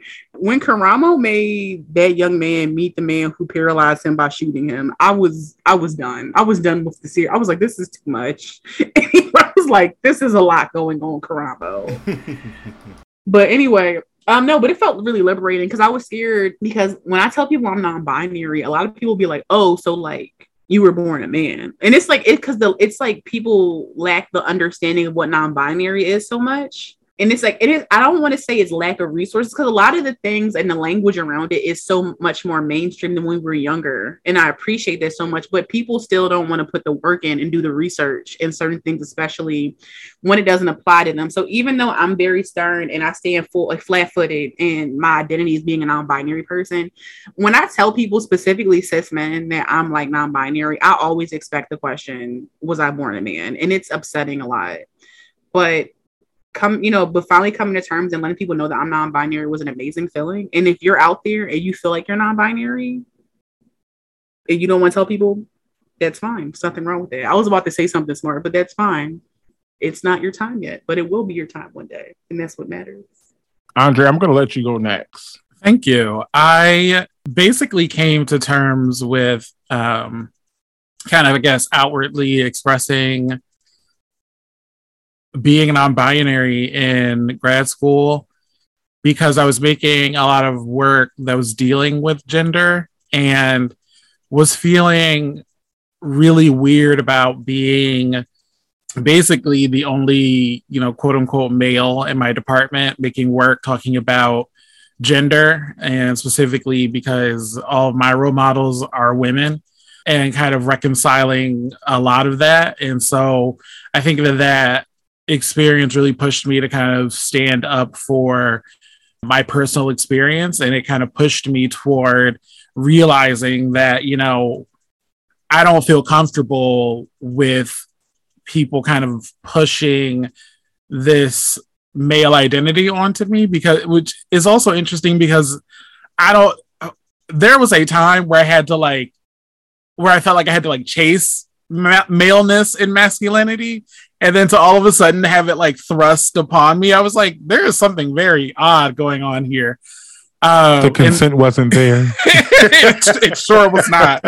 And so, it really did force me to kind of come to terms with a lot of internalized things that I had not been ready to confront yet. And since then, it's been a long, long journey, because I think that the first step is admitting to yourself you're non-binary, and then it's figuring out what that actually means for your life and for those you interact with. Me and you are always going to be up here, I see, because I really feel the same exact way. It's something about and we'll get into this more a little bit later, but it's kind of the reason why I won't get rid of that he at the end, right? It's they, he. And it's because I have more experiences identifying as a man in my life than I will ever have as saying I experience womanhood. I just don't experience womanhood. I never have. I draw inspiration from womanhood because I was raised by 3 women. And all of my best friends are women, or Erica. Again, they're not non-binary, they're Erica. Yes, I love that. Go ahead. And then like you said, all that inspiration that I get, all the nurturing and care that I've gotten has been from women. And so it's there's a certain level of empathy and relation to the things they like, the things they do that I can 100% relate to. But I just can't ever say that I've experienced womanhood the way any woman I know has. And that's okay, but I know that also separates me from people, right? And I know that I've always lived my life a very different way than most men have. Even as a very young child, I didn't do all the same things that boys did. I mean, like, even when I did football, I fucking hated football. Like, I played it, I fucking hated it. I argued with my grandma every time I came home, like, girl, I don't want to play this shit. And it was like low key, she was doing it because she knew there was a little pansy like growing on in me, but like she just didn't want to say it. She didn't want to admit it to herself. But shout out to her, rest in peace, girl. But you know, it's something about when people try to like force a certain narrative onto you or force like a certain experience onto you, and it's just not that. And I've just never felt I had more experiences as a man, but I've just also not necessarily ever related to them. But I think also in certain forms too, like traumas that have happened to me have definitely 100% helped me like come into the realization and help me step into it, and kind of like overcoming and learning more about my traumas and unpacking those have definitely helped me like step into it and actually like assume non-binary. And those come from all my different identities and experiences, like even with being like sexually assaulted as a child. Like it created a disconnect in some way, shape, or form. You can't explain it. It's really not a physical thing. It's very much like just a thing you feel. Like you just know when you know. And it's kind of like how when I always hear people ask like trans folks, oh, well, when did you know that you were X, Y, and Z? And it's like, I mean, they just know. Like, I mean, like, you know what I'm saying? And, you know, I think that that's really it for me. But it's like something that Messiah said that I really want to like, this wasn't a plant question, but just from listening. And this kind of goes to the overall overarching LGBT, like LGBTQIA plus, you know, all the girls and all the letters. Just a question between whether y'all think that there's something about safety nets and like having those like communities of people behind you, either like a part of the community or who you already know would like support you, right? So like I mean, I didn't really have anybody, no shade, when I like was coming out and all of that, no matter what it was. But is there something about safety nets that help people step more into themselves, no matter like what it is? Is there a connection? And I mean, even if there's a rebuttal, I would love to hear them. I think that it is hard to come to realizations about yourself if you are not able to see yourself. And so I think community is important because we all need a support system. But I truly believe that if you don't know what's possible, it can really be a hindrance to admitting to yourself what you feel is true about yourself. I think that the children of today are very lucky to have a lot of different representation, age-appropriate representation. Because growing up for me, a lot of the representation of mostly gay men was, you know, very adult or sexually deviant. And I think that having representation that is on par with cis heterosexual representation in media is super important, because it teaches you that the feelings you have are not only normal, but okay. It teaches you that there are multiple ways to be within those identities, and we come in every color as well. And so I was just, you know, tweeting the other day about representation within Craig of the Creek and how that show has gotten very gay and very non-binary, very LGBT over the years. And, you know, that is incredible. I couldn't even imagine that 5 years ago. Before we move on, I'm sorry, I just want to say you talked about those representations, and I would just like to shout out Planter Rosa Productions for raising me. Child, I was thinking about Oz specifically. Okay. There were a lot of shower scenes that raised me. Don't drop the soap, girl. Not in Oz. Yes, I just wanted to say that. Okay. But never to itsgonnahurt.com. Why was I just talking about that literally 2 days ago and how that's terrible? Listen, I don't think cheating play is a no. Because I'm actually not familiar with that. It's not going to hurt. Can somebody just clue me in? Like, am I allowed to? It's called "It's Gonna Hurt." Yeah, well, it's going to hurt. What? Maybe Andre can do the favor since they were already speaking. Because I'm imagining, and I'm like, I don't know if it's what I'm thinking. You know, I just want to shout out, Castro Supreme. Sometimes it's not always firm, but I guess it gets the job done because he had a lot of equipment, and sometimes the equipment didn't always arrive where it needed to arrive, and that's all I'm gonna say. But the secret race play was there because why was it always a white twink that couldn't handle the equipment? That's all I'm saying. You see how insidious and sneaky it is? It was a mess. I think the picture is being painted and it's being filled. I'll send you screenshots. It's too much. I'll send you him and Tiger Tyson. No, Chile. Wow, I just want to let you guys, like everybody that's listening, know I'm definitely a sore thumb right now. I'm not. I should have done research before this episode, girl. Because what's going on? Like, what's happening? Oh man. Okay. I'm sorry, Messiah. Like you were about to speak. We're going to let you go.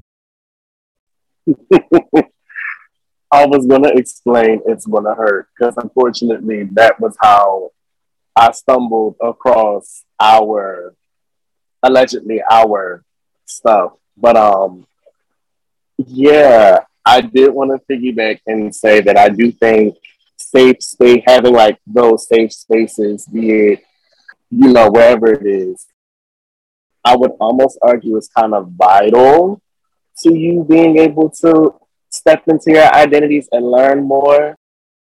We just did a training at my job about trauma, and the video they had us watching, they were talking about survival brain and like learning brain.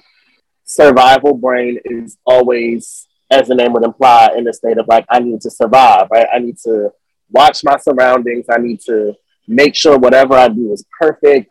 There's no space for mistakes. There's no space for like slip ups. There's no space to learn because I'm always in the state of like trying to survive and just trying to get to the next day. And I feel like that's where you feel like you are in life. If the people around you always make you feel like, okay, if I can just get through today and nobody clocks me, if I can just get through today and no one has to do anything, where is the space for you to be like, oh, I had this thought today and it led to this, and then it made me realize that you have to feel safe in order to be able to explore, because how else are you going to do so? I definitely agree. And I kind of just wanted to say the same. I think that community is definitely vital. Of course, like agreeing with what Andre said earlier about you having to see yourself before anything. But I know that community can be the right push. Definitely not trying to compare the two. I don't think I've ever truly been afraid of really telling people like who I am or like what I'll be doing. But I know, like, deciding to tell people and let people in on the secret that I was non-binary, it was very unnerving. I decided to tell people via social media because it was easier. And also, I don't talk to everybody in my family. They all on here. So now you know what my pronouns are, what I want to be called. So it was kind of unnerving for me. And I was nervous to see how they were going to react to it. Luckily, because I know everybody doesn't have this experience, they were pretty good about it. They're pretty good about it. The ones that I care about, at least I should say. So I know for me, that was something that I worried about a lot. But my question to you guys is, do you feel that since your realization or, you deciding to tell people, letting people in on this, that you are non-binary, do you feel that people, specifically family and friends, have interacted with you differently after letting them know who you are? I'm going to just jump in and say for me, overall, no. Yeah. Like, just no, period. Only because, I just always have, like, surrounded myself around people who are always going to stick up for me no matter what. Like, no matter what, like, decisions I make. I'm never going to be friends with people whose opinions I don't care about, first of all. But then those opinions also, I have to know that they have certain values. They don't have to know everything because Lord knows I don't know everything. I have to be in community and be friends with, family with, as you know, Erica, with people who I just already know are going to be open can be honest about what they do and don't know, but also just be willing to grow and just have an overall respect for people. Like, I think that's just always the thing for me, is just the respect. And you may not understand shit. And that's one of the things that, like, I've told my dad, and my dad has, like, held with him. He used to have a problem with, like, calling people transgender folks by their, like, preferred pronouns. But then after a certain point of me talking to him, I'm just like, well, what's the problem? Like, you have a Muslim name that's technically not your legal name. So, like, what you gonna tell somebody, like, they can't call you Richard, they have to call you Rasul because, like, that's your Muslim name? And he was like, I mean, but that's my religion. And I was like, okay, and that's their gender. So what's T? Like, I mean, like, you don't have, like, there's no difference to me. So even with that, like, my dad, and as you know, as sometimes as people get older, they just start to have, like, a better tolerance, and they also do some self-reflecting about themselves, which, like, leads them. So, like, I've never really been around people like that. Like, I don't talk to my family. So my biological family. So it's fuck them. So yeah. Unfortunately, I have both sides of the kind of, well, really, there's not both sides of the tolerance coin. There's tolerance and intolerance, but it has been a uphill battle with my parents, getting them to understand non-binary identity. And with my siblings, it's been easier because of, again, the generation gap, if you will, on gender identity and sexuality. And so I think that it is an ego issue a lot of the time. As Erica said earlier, the information is out there in the same way that non-binary people are doing the research and learning about themselves. People who are not non-binary can also seek those same resources, or actually listen to the non-binary people in their lives as they tell them, what they specifically would like from them. Like, I don't necessarily think you need to become a scholar in gender studies to speak to someone the way they want to be spoken to and use the required pronouns. And so, yeah, my younger sisters have done a tremendous job of not only getting my pronouns correct, but correcting other people. I love that. The ego thing. Woo, you said that. It really just be ego. The girls really just need to let go of that ego. That's really what it is. You said a word. But if I could ask a question, if we have a moment to kind of go back, I would like to actually ask Erica a little bit about, their experience with their identity as a Black woman who is non-binary, because I have seen a number of non-binary Black women who want to hold on to their identity as Black women because of how generally Black gender is constructed and policed in this society specifically, but how Black women especially are policed in their gender. So it's been really hard. So like I said earlier, it was very hard to come to the realization that I was non-binary because of how big being a Black woman is to me. I was raised by Black women. Black women to me are the epitome of strength, and are the backbone, I believe, of the Black community. And that's just really how I feel. Being non-binary as a Black woman has been very chaotic, I guess you could say. I know that, and also because of, I date frequently. And I think, as we all know, a lot of men, specifically cis hetero men, are queerphobic. And I'm going to say that loosely because it's just like anything that isn't heterosexual is a challenge to them, and it's intimidating to them as a whole. So once you put being non-binary into it, interacting with cis hetero Black men can be extremely violent, and sometimes what will happen a lot of times when I say that I'm non-binary is that they'll think that that I'm trying to deceive them because they don't understand the difference between what it is to be transgender, non-binary, as well as so many other gender identities or lack of gender identity. So they kind of, if it's not gay or bisexual, it's automatically transgender to them. So it's been a very interesting experience. Being non-binary as a Black woman is very challenging. I know for me as a fat Black woman, it's always been challenging because, like I said earlier, I just never felt like I belonged in the woman category. As much as I tried to, it was just so hard. Like, the stereotype of a woman is fleeting, and it's just something that I can't grasp in the least bit. And I feel like a lot of fat people, especially a lot of fat femmes, feel the same way. It's just like the only way to be acceptable as a fat woman, a fat Black woman, is if you're hyper feminine, and that's not possible for everybody. And then also because of the way that fashion is, if you don't dress hyper feminine as a fat woman, you're automatically messy. So even if you dress like kind of like leisurely, something that could be seen as sporty chic is automatically sloppy when it's on a fat Black body.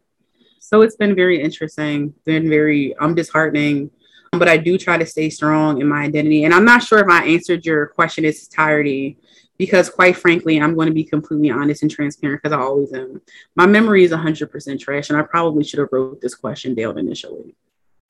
But did I answer it? Or are there any other things specifically that you would have liked me to answer in that specific question? No, I think that you did great. I mean, I don't think that you can speak for all Black women. Yeah. So don't feel like you had to.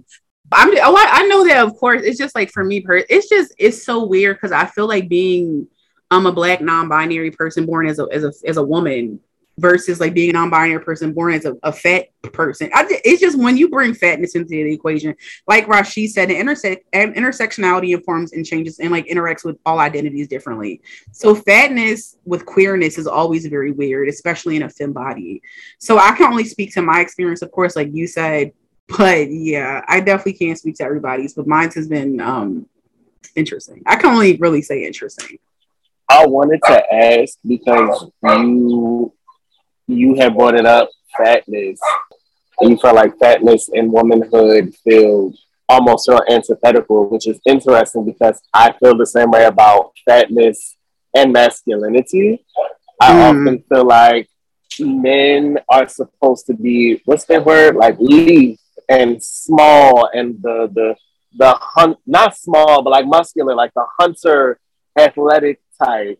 So I always felt like being fat and being more, I hate this word, but curvaceous, always is one of the things that like robbed me of masculinity. So I did want to ask if anybody else felt like fatness in a way disrupts, skews people's perception of you and your gender. Absolutely. Yeah. I think that makes perfect sense. Andre, I was going to say you can go first, or I don't know if you were saying something, or... Oh, I was just going to agree completely with that. But for me, I think that is what is exciting about being non-binary. Like, the stop before non-binary for me was genderqueer. And I think that my arrival at non-binary has come with a kind of explosion of gender, period. I like to question more than I like to answer in non-binary. And so it's, it's a yes and. So with fatness, fatness has no place in masculinity or femininity because we live in a fat-phobic society. Blackness has no real place in femininity or masculinity because we live in an anti-Black society. I think a lot of what we view as Black masculinity and Black femininity has been formed mostly in response to what whiteness has thrust upon us. I think that a lot of times we will take the stereotypes of white America and then try to build identities to combat those. I think that, the kind of hyper masculine Black ideal comes out of a rejection of overbearing Black femininity, which is, a patriarchy's response to a kind of matriarchal reverence.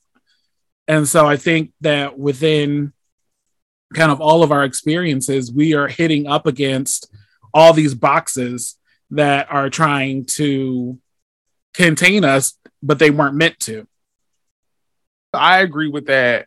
And this conversation and that question that you asked Messiah in general makes me think about this tweet that one time had said that fat is like its own gender. It feels like its own gender sometimes.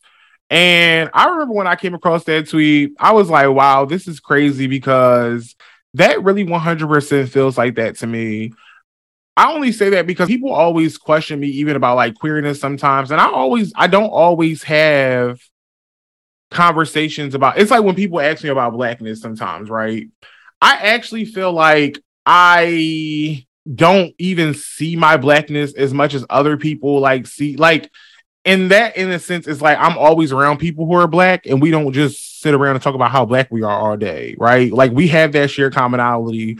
So there's not always a reason for me to be like hyper, criticizing or exploring that and what that looks like because I see it, like I experience it. The people I'm around are also black. But as it comes to sometimes queerness, yeah, there was a disconnect for me growing up, but after people learned that I could beat your ass, like I didn't really experience like growing up like that much like other people say they did. I never experienced like the bullying. I never experienced like the isolation. Like I used to key with the masculine boys. Like one of my closest friends in high school and senior year was like this football player. And people knew, like, you know what I'm saying? Like after a certain point, they knew. It wasn't like it was a secret. So I had also felt very young at a very young age too, because I mean, like 17, 18 is a very young age, still a very young age to feel like I didn't have to hide queerness. And it also just stopped coming up also after a while too, right? Like as you get to be friends with people, sometimes, like, yeah, there are sometimes questions that they may ask me even after being friends with me after 10 years, but it's not even a yearly thing. I feel like I don't even feel like I get questioned on my like queer identity from my friends. Now, as for fatness, all them bitches gotta pay.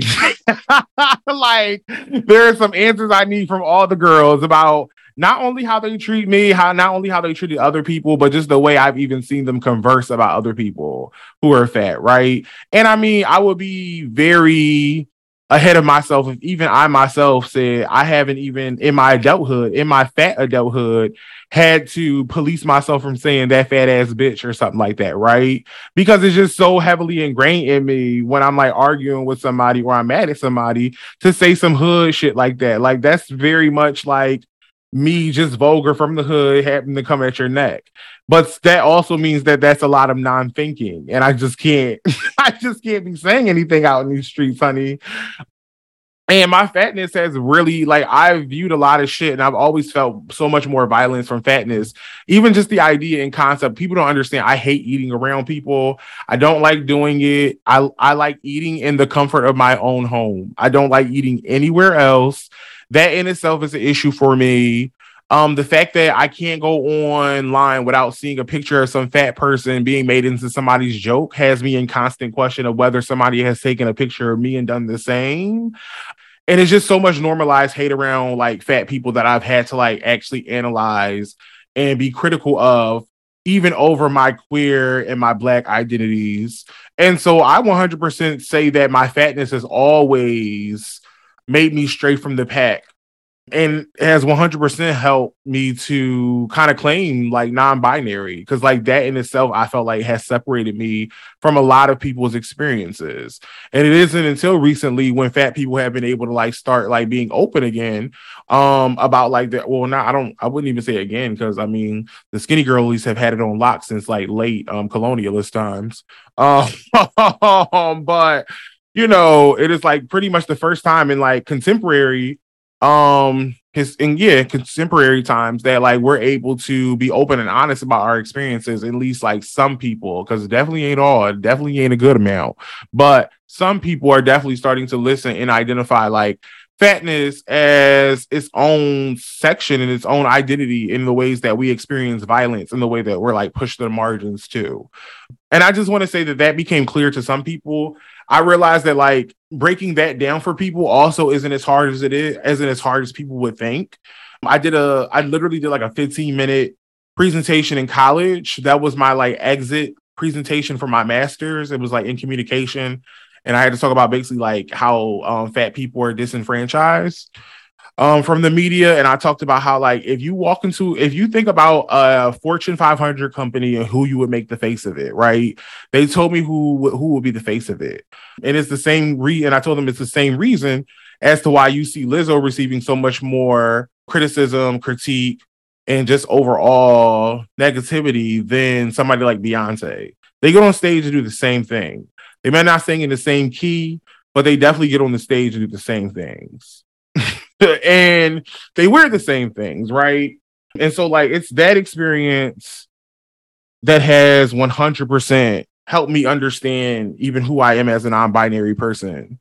And even these days, like disability and fatness for me have been two things that have like made me way more hypercritical of the shit that happens around me than even my blackness and like my queerness. You brought up multiple great points.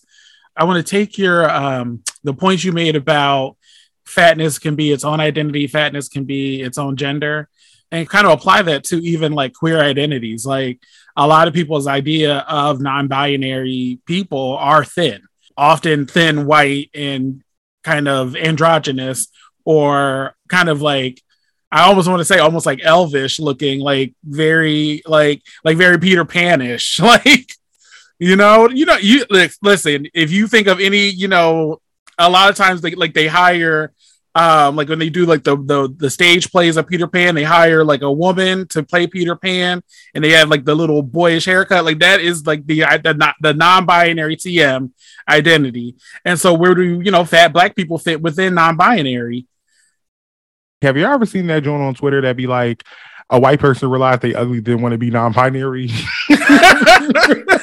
Yeah, but no, that's keto. Like, and then they do the fucking Doc Martens and the fucked up asymmetrical bang. That's it. That's the look.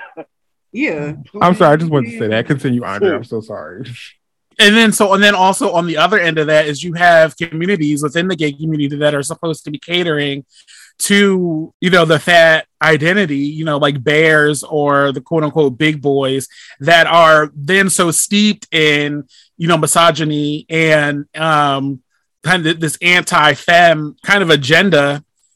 It starts to then again, the intersections, you start to realize if you're going to be a fat person within a queer community, you are then policed to act a certain way. Because then at the end of the day, like if bears are the only community and you can only be masculine, where do non-binary people fit in who are not masculine? So, again, and then with non-binary, if everybody you're seeing are these like, androgynous pixies, where do fat people fit in? And that also like just leads into the performance of it all too. And like what, like you said, right? Like somebody looks at me and they're like, "Oh, you're non-binary." And it's like, I don't wear super feminine clothes or what people assume to be feminine clothes. Like certain shit be super light to me. But I still dress like what they would like classify as a guy. And I feel like that like sometimes adds like, that kind of like feels like that and adding into it and like that overall, like what people perceive to be certain things. So we're talking about, I guess you can say, the identities and the intersecting identities, right? So I just would ask, what other intersecting identities would you say contribute to your non-binariness overall? Like, and then you can you can give a little explainer after, like nothing major. Like, what do you feel like overall contributes to yours? So I feel like mine's is the idea of being fat and black and queer overall. Like, I think all three of those make up my non-binariness, to be honest. Can I say ditto? Because same. Like, I don't want to sound like a broken record, but I just wanted to say that, like, I just feel like fatness has always contributed. And I don't know how things would have turned out or how I would have felt about my gender identity had I not been born fat. However, I don't know because I am a fat bitch. But yeah, like I said, like it's just, I think fatness has always been, and just like, and kind of bringing what you all said back to this in a way, but not going backwards because we're moving forward. But fatness is its own gender because it does kind of thwart society's view of what it means to be male and female, man, woman. And I never really thought about how it kind of can like skew what people think of masculinity as well until Messiah brought that up, because I guess the same thing, because like in my head and how it was taught, like feminine small, masculine big. That's kind of how it looked in my head, and like how I was kind of brought up with under my mom's teachings, of course. But no, I just wanted to say, yeah, like, but fatness, definitely the intersectionality of fatness and also queerness to an extent has always kind of contributed to me being non-binary, but more so fat to the forefront. Because again, you can't be feminine and fat. It's just not, and especially not my type of feminine. It was a no for me from the start. But that's my answer. I would like to add to being fat and Black and queer, for me, being dark skinned also is also something that comes into play, because now there's this like contradiction of a bunch of things. As someone who is born a male and perceived as a male, fatness becomes this like feminizer, for lack of a better term. But then, like, at the very same time, being dark skinned is also seen as this like aggressive masculine thing. So there are literally like two opposing things, neither of which I feel like are me, working against each other, all the while trying to like, I feel like constantly in the state of tug of war. Like, I'm supposed to be tougher and stronger and more and athletic because I'm dark skinned. Like, that's how I'm viewed. But at the same time, I'm like mammy because I'm fat. And it's like those two things do not like they don't mix at all. So I wanted to add that to the mix. I don't want to sound like a broken record, but you know, also have to co-sign the fatness, the Blackness, the queerness. I think that really anything that can kind of be seen as breaking down the kind of gender binary is what is kind of contributing to my non-binariness. That's so interesting too. I just want to say that I feel like as I was listening to everybody's responses, that kind of brings me in the mind of like when people argue over the word queer and like how it's not just supposed to be this thing that's like minimized to sexuality. And kind of that's really, I really sometimes be feeling like very very back and forth. And I feel like queer and non-binary for me in a sense. And again, this is just for me. Everything isn't the same for people. For me, are always just interchangeable. Because sometimes I tell people I'm queer. Sometimes I tell people I'm non-binary. And that's like it. And I don't know, like that's been other people's experiences. And then I also just want to add too that just in general learning about being neurodivergent. So having like invisible disabilities, but then also being neurodivergent, just that whole identity and that whole overall umbrella has definitely also like transcended me. So it just like keeps having me like step even further and further into the door. But since we're already here too, what are some of the challenges that y'all would say that y'all face like regularly as a non-binary person? And for me, that can be both internal and that can be external.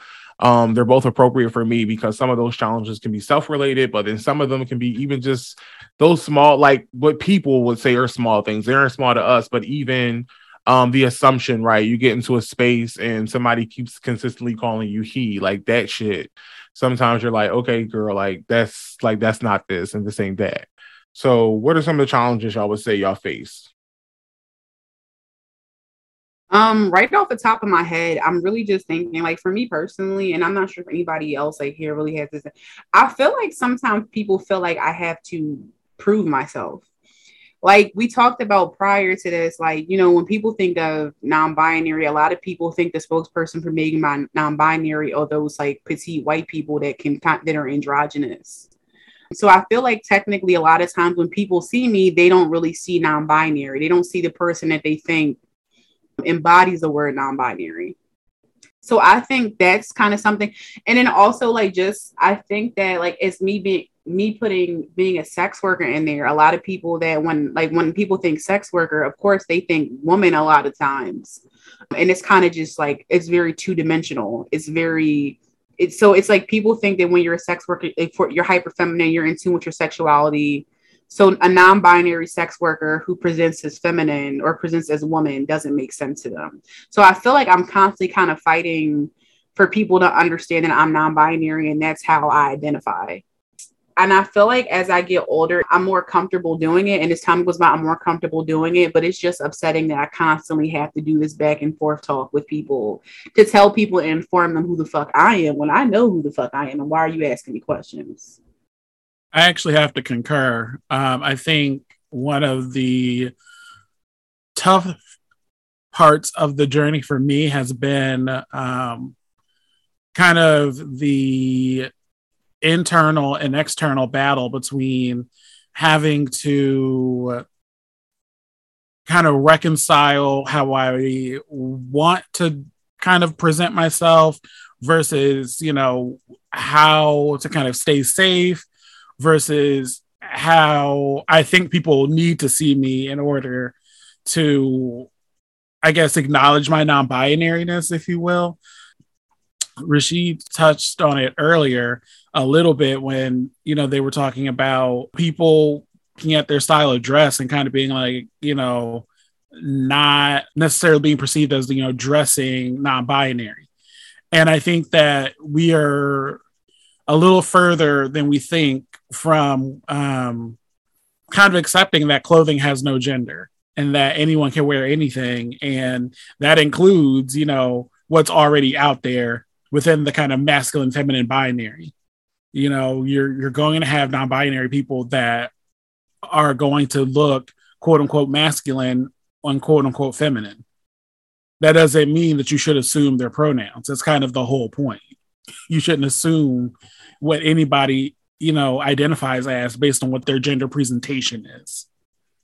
I think that also, Andre, you said it from the jump when we first started the conversation. This is just from me listening. You literally started the conversation off with people do gender wrong. That's it. Period. I would say for me, Erica kind of touched on this earlier about being non-binary, but not wanting to give up the identity of being a Black woman because it's so like important and integral to like your upbringing and like affects so much of how you maneuver the world. And it's kind of the same thing for me with like Black manhood. I'm not pressed to be a man by any motherfucking means, but like at the same time, I always feel like, or have felt like, my thoughts of manhood and masculinity were invalidated in a way. You know, like when I start giving my takes or start giving my opinions, even before I came out as non-binary, it was, oh, well, you're gay. So like, of course it's that for you. Like, of course, blase, blase, blase for you. And then you add the fact that I don't feel like I'm a man at all. And now people are just like, well, then what the fuck are you talking about? Like, you ain't got no nickel this dime. But I still was raised as a Black man. When people see me, they still treat me as though I'm a Black man. So when we're talking about certain things, when I'm talking about certain things about masculinity and I'm pointing things out, I'm like, I know for a fact men do this and men do that and men do the other. And people are looking at me like, well, what the fuck would you know? Quite a lot, actually. So that for me, I guess would be like my challenge, if you could call it that. Yeah. And I would just echo that kind of even goes into the whole idea of me going by he, they. Like, I kind of assume he because I'm like, that's kind of my reclamation. Like, y'all going to call me that anyway. I'm just going to assume it. But I also just want y'all to know at the end of the day, like, I'm not a man. So my pronoun can be that because it's just going to cause me a whole lot less stress to care about it. But then also that reclamation of like my coming of age, like I'm never going to get rid of that. I'm never going to just magically forget about having to sit in like barbershops for 3 fucking hours to wait to get my hair cut, right? And hear those conversations, right? I'm never magically going to disappear having to be signed up for football and sports when I didn't actually want to play sports growing up. I'm never going to disappear the idea of me walking home at 12, 13 and being stopped by the cops because I was, what do they call that shit? The adultization, you know, what the discourse girlies be saying? What is it? The adultification. Yeah. The adultification of like Black boys and Black girls, right? that's never going to disappear from my life. It's never going to disappear from my memory. So I can 100% relate. And that's why I said earlier, like, I have a relation still to malehood, but I don't have a relation to womanhood. I've never experienced the level of like interpersonal, overall systemic violence that they have. And I also just don't have like shared common characteristics that they have. And I just am like, yeah, that's just not me. And I'm cool with that. I'm not striving to be that. But I also know that I'm not just this man. I mean, just listen to it. Man. Ew. Y'all hear that? Like, and that's no shade to the man girlies, but like, just listen to it. It just sounds rough. Like, you know. Every time you say man, all I think of is when Loretta Devine and For Color Girls, she's like, hey man, where are you going with all my stuff? Like, that's all I can think of. But also, somebody ran off with all of my stuff. Mm-hmm. That's my favorite, and so is Janet Jackson's soliloquy. The I'm sorry, Joe. Yeah, that's it. I know. So like earlier, of course, and I talked about it briefly, and I think the common misconception personally that I get often from people is the fact that non-binary people have to look a certain way. People think that non-binary people is like one size fits all, and it has to be androgynous. It has to look the same. It has to look confusing. So that's the misconception that I feel like that I get often and that I hear often. So I was wondering if there are any other common misconceptions that you often hear about non-binary people as a whole. And if so, what are they? Mine is that we're just always supposed to be gender experts ourselves. I'm like, baby, I am not a gender expert. Like, I am not teaching nobody's Africana, nobody's feminism, nobody's body politic class. No time soon. I am still coming into myself. So for me to tell you about other people's genders and how they, identify is crazy. Also, we fuck up sometimes on the they, them and asking people their pronouns first. I assume sometimes before I ask, I mean, it's usually off of like stereotypical things, right? So again, even things that I get mad at, I still sometimes do. I'm just being honest. Like, I look at people who like look masked and I'd be like, yeah, this man today was X, Y, and Z. And I don't even sit and stop to think about it and be like, oh, this person, or like, this being, whatever. Yeah, this person was fine, to be honest. Did X, Y, and Z this morning, right? So I ain't perfect. But I also know that like we got more that we got to step towards, and it's a part of the journey, it's a part of the process. And I mean, it's conversations that we have to have and some realizations that we have some things we just have to be real with ourselves about to kind of like get away from that. And I mean, I've been doing a great job of moving away from it, but I'm not saying that I've always been that way. Not to be a dead horse or whatever, but like just like the overall association of like anything outside of outside of the binary with like whiteness, that like, oh, where like this, that white people shit, like this, like that's still the shit that I hear quite often. And it's kind of like, baby, let's tired. Like, it's 2022. Like, I'm really gonna need you to step it up, like step in, step up. And this like beyond just dressing, like just the fact that like, oh, only white people even care that much to like separate themselves from the binary or care that much about pronouns and this, that, and the third. And I'm like, yeah, okay. Because call a grown ass black man a girl mid conversation and watch him lose his shit. So like, period. That right there. So we touched on it a little bit earlier. And this one specific thing I want to just kind of highlight and bring to the forefront. And I saw this question also on Twitter a few weeks ago. I don't know who it was from, so shout out to whoever tweeted it.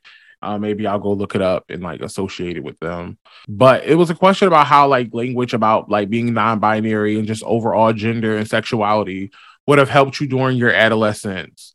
So like, what is something, at least one thing that you think that this language and this kind of like accessibility to understanding yourself more and understanding other people more would have helped you? I think that it would have helped me relate to other people a little bit better, because I think that we do better within relationship, and that's all types of relationships, when we know ourselves better.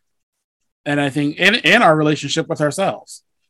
So I think that, in a sense, I'm envious of, the generations yet to come, the work that we all are doing to better know ourselves and better pass down that knowledge is going to benefit them. This is an interesting question for me because when I think about what life was like when I was younger, I question how different language would have made anything. Because, like, kind of how we were talking about with spaces, I can have all the language I want. I can know all of these words. I can know that all of these things exist. But if I'm in a space where it's like, okay, but do that shit, you gonna get your fucking ass beat. I just question what language would have really done for me. So, like, I don't know. Like, when I think about this question, that's kind of where I get stuck. And I think that's 100% valid. I mean, there's really nothing to that. I think that's 100% valid. It's like we were saying earlier, like talking about safety nets and things of that nature. When you know you're in a violent situation, in a situation where you know that shit is going to get you hurt, yeah, you can think about it. 100%. It can help you think about it. It can't help you like actually physically be able to step into it and to like living your truth every day. So I get it 100%. I have not experienced it. So like, that's not my outlook, but I get it. For me personally, I feel like the language around being non-binary probably could have helped me a little bit during my adolescence, mainly because for so long I thought because I was born a woman, I'm like that I have to fit into this like archetype of a woman and be like hyper feminine. And I used to constantly and of course I was raised by like two people who were from like one was from the 30s, one was born 1934, one was for 1961. So definitely quite a generation gap. They dressed me and I was dressed in these terrible garbs from Lord and Taylor's and shit. Wasn't really the most fashionable person.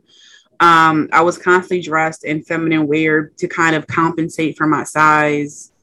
And I thought that that's kind of what I had to be because that's what I was told for so long when you have to dress like this. So I feel like though like the language wouldn't specifically point to fashion and how to present yourself physically, I think that the knowledge of understanding that I don't like that I can just kind of be myself and that's okay, me being neither and just existing as I am probably would have been helpful.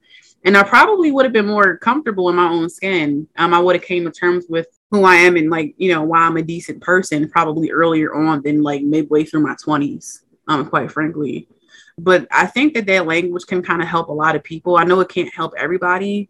Because I know, like, when you're already a queer person, especially, unfortunately, like, when you're, like, somebody who was like, born male, it's not easy because, like, masculinity isn't as flexible. So when you kind of, have, like, a bit of, what did my mom say? When you have a visible amount of sugar in your tank, it's probably harder. So the language really doesn't fucking matter at the end of the day. But I think that it can be helpful. And like, I guess echoing what Andre said, I'm kind of jealous. I'm jealous of the fact that these kids and like the people under us, the younger than us, will have this knowledge and these resources, and they'll kind of have a better understanding of not only themselves, but the people around them. And even the representation that we're seeing now, I didn't see Craig of the Creek, but I've seen a lot of other things. So like Steven Universe, like shit like that. Like we didn't have that back then, but I think representation matters. So seeing people who are similar to you, whether it's live action or cartoons, is a huge deal. So even the language in those shows mean a lot. So I'm appreciative and also jealous. And I can't wait to kind of see where we're going to go from here. Because I know it's going to be just so much more shit that we're going to have to learn and keep up with. But it's better for the people that these other, the education in the future will probably, help and it will apply to them. So, yeah. Periodo, like Pidgeotto from Pokemon, yes. Thank you all for your responses on that. I mean, I have a little bit of just overall agreement in all of them. I would just add sex to the equation for me. And when I say sex, I didn't actually start having gay sex technically until I was like 18. But however, if I would have definitely been more informed, because I do think that like sex is a part of like that, I probably would have started having sex way earlier. And I mean, when I started at 18, John, I was still in some like old ass man. I mean, he wasn't no old ass man. He was older than me. Some basement child with my legs up in the air with no lube, child. Imagine it. So, like, it could have definitely helped me, past and present. So, yeah. So, just moving on, I would just ask if you could, I guess, say one thing that your identity as a non-binary person has granted you, what would it be? I think that my non-binary experience has granted me a different lens through which to view the world. I no longer kind of accept that the kind of constructs as they relate to gender and gender identity need to be the way they are. I get to decide which columns I pull from and how they apply to me. I would say in that there's like freedom. You know, I already live outside of the rules. So why create new ones for myself? I can literally just kind of explore and be, because I don't have these imaginary weights tied to my ankles. You saying the imaginary weights tied to your ankles reminded me of Tar Beach, which was a book that my uncle used to read to me when I was younger. So I just wanted to say that for one moment. By Faith Ringgold. If you all haven't read it yet, watch. He was gay too. He was, and he was hooking up with and dating the man that ran GQ. The Jones kids were always those girls. Okay, so I can't relate though. I just date drug dealers sometimes, unfortunately. Anyway, like comfortability, like just being comfortable in my own skin. I tried to jazz shit up like for so many years. So just like no, again, like it. Again, being non-binary for me has really just been a liberation movement, and I just feel like I can just do what the fuck I want, and it's just like I don't really care to judge myself or compare myself horizontally to others. So it's just taught me the importance of versatility and individuality, and how it looks different for everybody. So yeah, like I was that bitch before, but now I'm that bitch times two now. So that's it. Yeah. Cool. I appreciate those answers. I appreciate the forwardness and the openness everybody has brought to the conversation.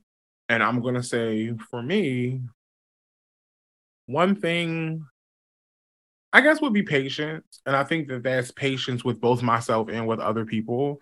Because, like, just understanding that this is a growing process helps me understand that other people have to go through their own processes too sometimes, right?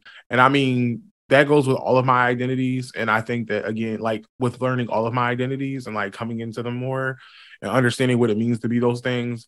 But like we had already said earlier, all of those things kind of can make up our non-binariness. And so that's where I kind of draw the conclusion that like my process in being me and having like grow helps me understand that like people are on their own track and people are, sometimes going to take a little bit longer than others. And that doesn't make them disposable. It doesn't also mean that they're always inherently malicious people to me, but it does mean that I have to give them the same grace that somebody gave me when I was, when I wasn't always the greatest. And again, people don't have to agree with that. That's just me. You don't have to extend grace to people who don't extend grace to you. But, that's just not my philosophy. But yeah, I mean, that's kind of what it just taught me. And since we're coming up on time, I'm just going to give Messiah and Andre just a little bit more some time to like, anything that you want to say, anything that you feel that we didn't necessarily go like too deep in that you want to just explore a little bit more, and maybe a final question if you have it. If you don't, that's fine. Just want to give you that time before we wrap up. I just wanted to share an anecdote, if you will. I had an exhibition back in 2018 where I did a self-portrait as the Hottentot Venus, who, if you know that history, was a Black woman who was an African woman who was kidnapped and basically put into a freak show for her body. I really wanted to, shout her out, because I think that in the same way, her body was put on display for, how fatness laid on it. I think all fat Black people are still subject to that same kind of commodification and kind of grotesque fetishization. And the one moment that kind of like really cemented kind of this like gender exploration for me was a family friend walking by this, nude portrait and mistaking it for my mom because the face was obscured. And I was like, hey, it would be kind of weird if I took a nude of my mom. Not that I, wouldn't necessarily do that. I just think it would be weird if I did. But second of all, that's really what I'm trying to say here about bodies in general. Like, there's a lot about bodies that we just assume they look like under clothes that they don't or do, if you know what I mean. Like, we're making a lot of assumptions about people in our minds that are not necessarily the reality or their experience. I love that anecdote. That made complete sense. It really did. I never really thought about it like that. But yeah, thank you for like those connections, and also just giving a shout out to Venus, because I think that was just a terrible thing that happened with Venus. And I wish more people knew about it. Tragic. I should have said more, but the only thing I just think of tragedy. I'm sorry. But yeah. Sometimes it's just no word. It's just disgust. It's really just disgust. Disgust is the word, child. Yeah. Messiah, anything you want to share? Not really. I think we kind of touched on everything that was coming to mind. I want to thank y'all for having this platform for us to be able to have these conversations, and for, doing Zvert, like they say, love y'all. I don't know a better person. I don't know. So thank y'all. I have to echo it. It feels good to talk to other fat Black non-binary people. I love this. This was real purposefully, child. I told Eric, I was like, I don't want to talk to no like skinny, like non-binary people, or no like non-Black non-binary people. I specifically want fat Black non-binary people 100%. When I pitched this to Erica. And like, y'all came to mind instantly. Of course, there were other people who I thought about as well, but I reached out to y'all first, and y'all just happened to both be interested. And I was like, oh, great. I don't have to go down my list any further. So y'all were my top 2 picks, and I got them. So I feel like I was on an all-star draft team, and I just got my all-star team per like this conversation for me. Being able to extend like the Gworlz Room to other people other times, especially with folks like yourselves, it just like kind of warms me, and sometimes makes me want to do like more guest host spots all the time. But I know everybody isn't always going to be as amazing as y'all, and I don't like to have like the energy of the Gworlz Room tainted with just like people who don't know what they're talking about, or they just want to be heard and they don't really have anything going on, or B, just stunt queen. Like, some girls stunt queen on the timeline, then they get on. And it's one thing about how you express yourself, but if you then can't come on and say one thing about your thoughts, and you can't reiterate one thought that you had on Twitter and like kind of expand on it. I get it. We're not all public speakers. I mean, this isn't public speaking to me, but this is just more of a conversation. But if you can't like reiterate and then kind of build off like the shit that you say on the timeline, it just be like, come on, girl, like just stop stunt queening. Like, I don't want to do this. So being able to just like connect with y'all, I really just do appreciate it. And we both just appreciate your sentiments and your contributions to this episode. And so, we really just look forward to sharing space with y'all again, both in and out of the Gworlz Room, of course. Andre, I said, I got to invite you over for a meal, honey. It's true. So I'm going to make sure I get you over here. Look, and maybe what I'll do is I'll make sure Messiah and Erica are here, and maybe somebody else who I might know in the city who's like also like fat Black and non-binary. But, after a good discussion, we're finally really just going to let y'all go. And we wish really both of you the best of luck. And, of course, all of the love. And I'm just going to let Erica, if they have anything to just add, if they want. Oh, this has been amazing. I'm a fan. Okay, like we like listen. If this could be a regular thing, I would be here for it. But no, I did. I really did love it. It was really refreshing. I'm always down with whatever like ideas Rasheed has because, quite frankly, my ideas in the past haven't always panned out. You know what I'm saying? But honestly, echoing everything that Rasheed said and much more, it's really been just. I wanted to say amazing, but it's just been like, oh wow, like a treat, a dream, a blessing. I don't know. Anyway, all of that, a synonym. You know what I'm saying? But just sharing this space with you for this episode and just really being able to take in and also kind of just relate to a lot of what you had to say. I feel like I related to almost everything that y'all had to say beside the can'ttakeDick.com or whatever the fuck it was. It's gonnahurt.com. Don't worry, I'm sending you that link, boo. But yeah, like all of that. Yeah. But but like again, I thank you all so much. I hope you all have a great rest of your day, great rest of your week, great rest of your month, year, all of that. And I can't wait to see y'all on the social media spaces. And of course, would love to, hang out with you all in person. And also maybe come again to the girls' room, take a step back. I was like, child, we might have to open the girls' room up to more than just it might have to be. I'm sure. Yeah. I love it. Thank you so much. I love you both. And love you too, Messiah. We love you too. Love all of y'all. It's all love. Love is the message. Period. Yes. Love y'all. I'm going to sign off now, and I'll talk to y'all later. I'll let y'all get back to your day, hon. Bye. Wow. That was such a good duo of guests that we picked this week. I would say, gays and girls, we are unfortunately at time for this week's episode of the Gworlz Room. But we encourage you to hit us in our comment sections on social media and let us know what your experiences with being non-binary are. Or if you have any questions about being non-binary, I also encourage you. The Gworlz Room is a space that people can be open and honest about their feelings and what questions they have, of course, as long as they are respectful. And I can read tone, bitch, because I'm a communications major, so don't try it, girl. But being non-binary, like many other identities, is a forever learning curve that requires you to interrogate how you show up for yourself and for others. And so you have to remember that your politics and identity aren't mutually inclusive, and your identity can inform your politics, but ultimately the decisions you make are up to you. Being non-binary is really all about just being that bitch. And I also feel like there was something Rasheed left out, so I'm going to say for both of us, being non-binary is about being that bitch. Being able to exist outside of the binary, neither male or female. But also just being an experience, the experience. I love being experienced. I think Rasheed does too. But anyway, that's all I wanted to say. But of course, as always, it's been a pleasure sitting here having a key with you and our fellow NBs. I really did love this though.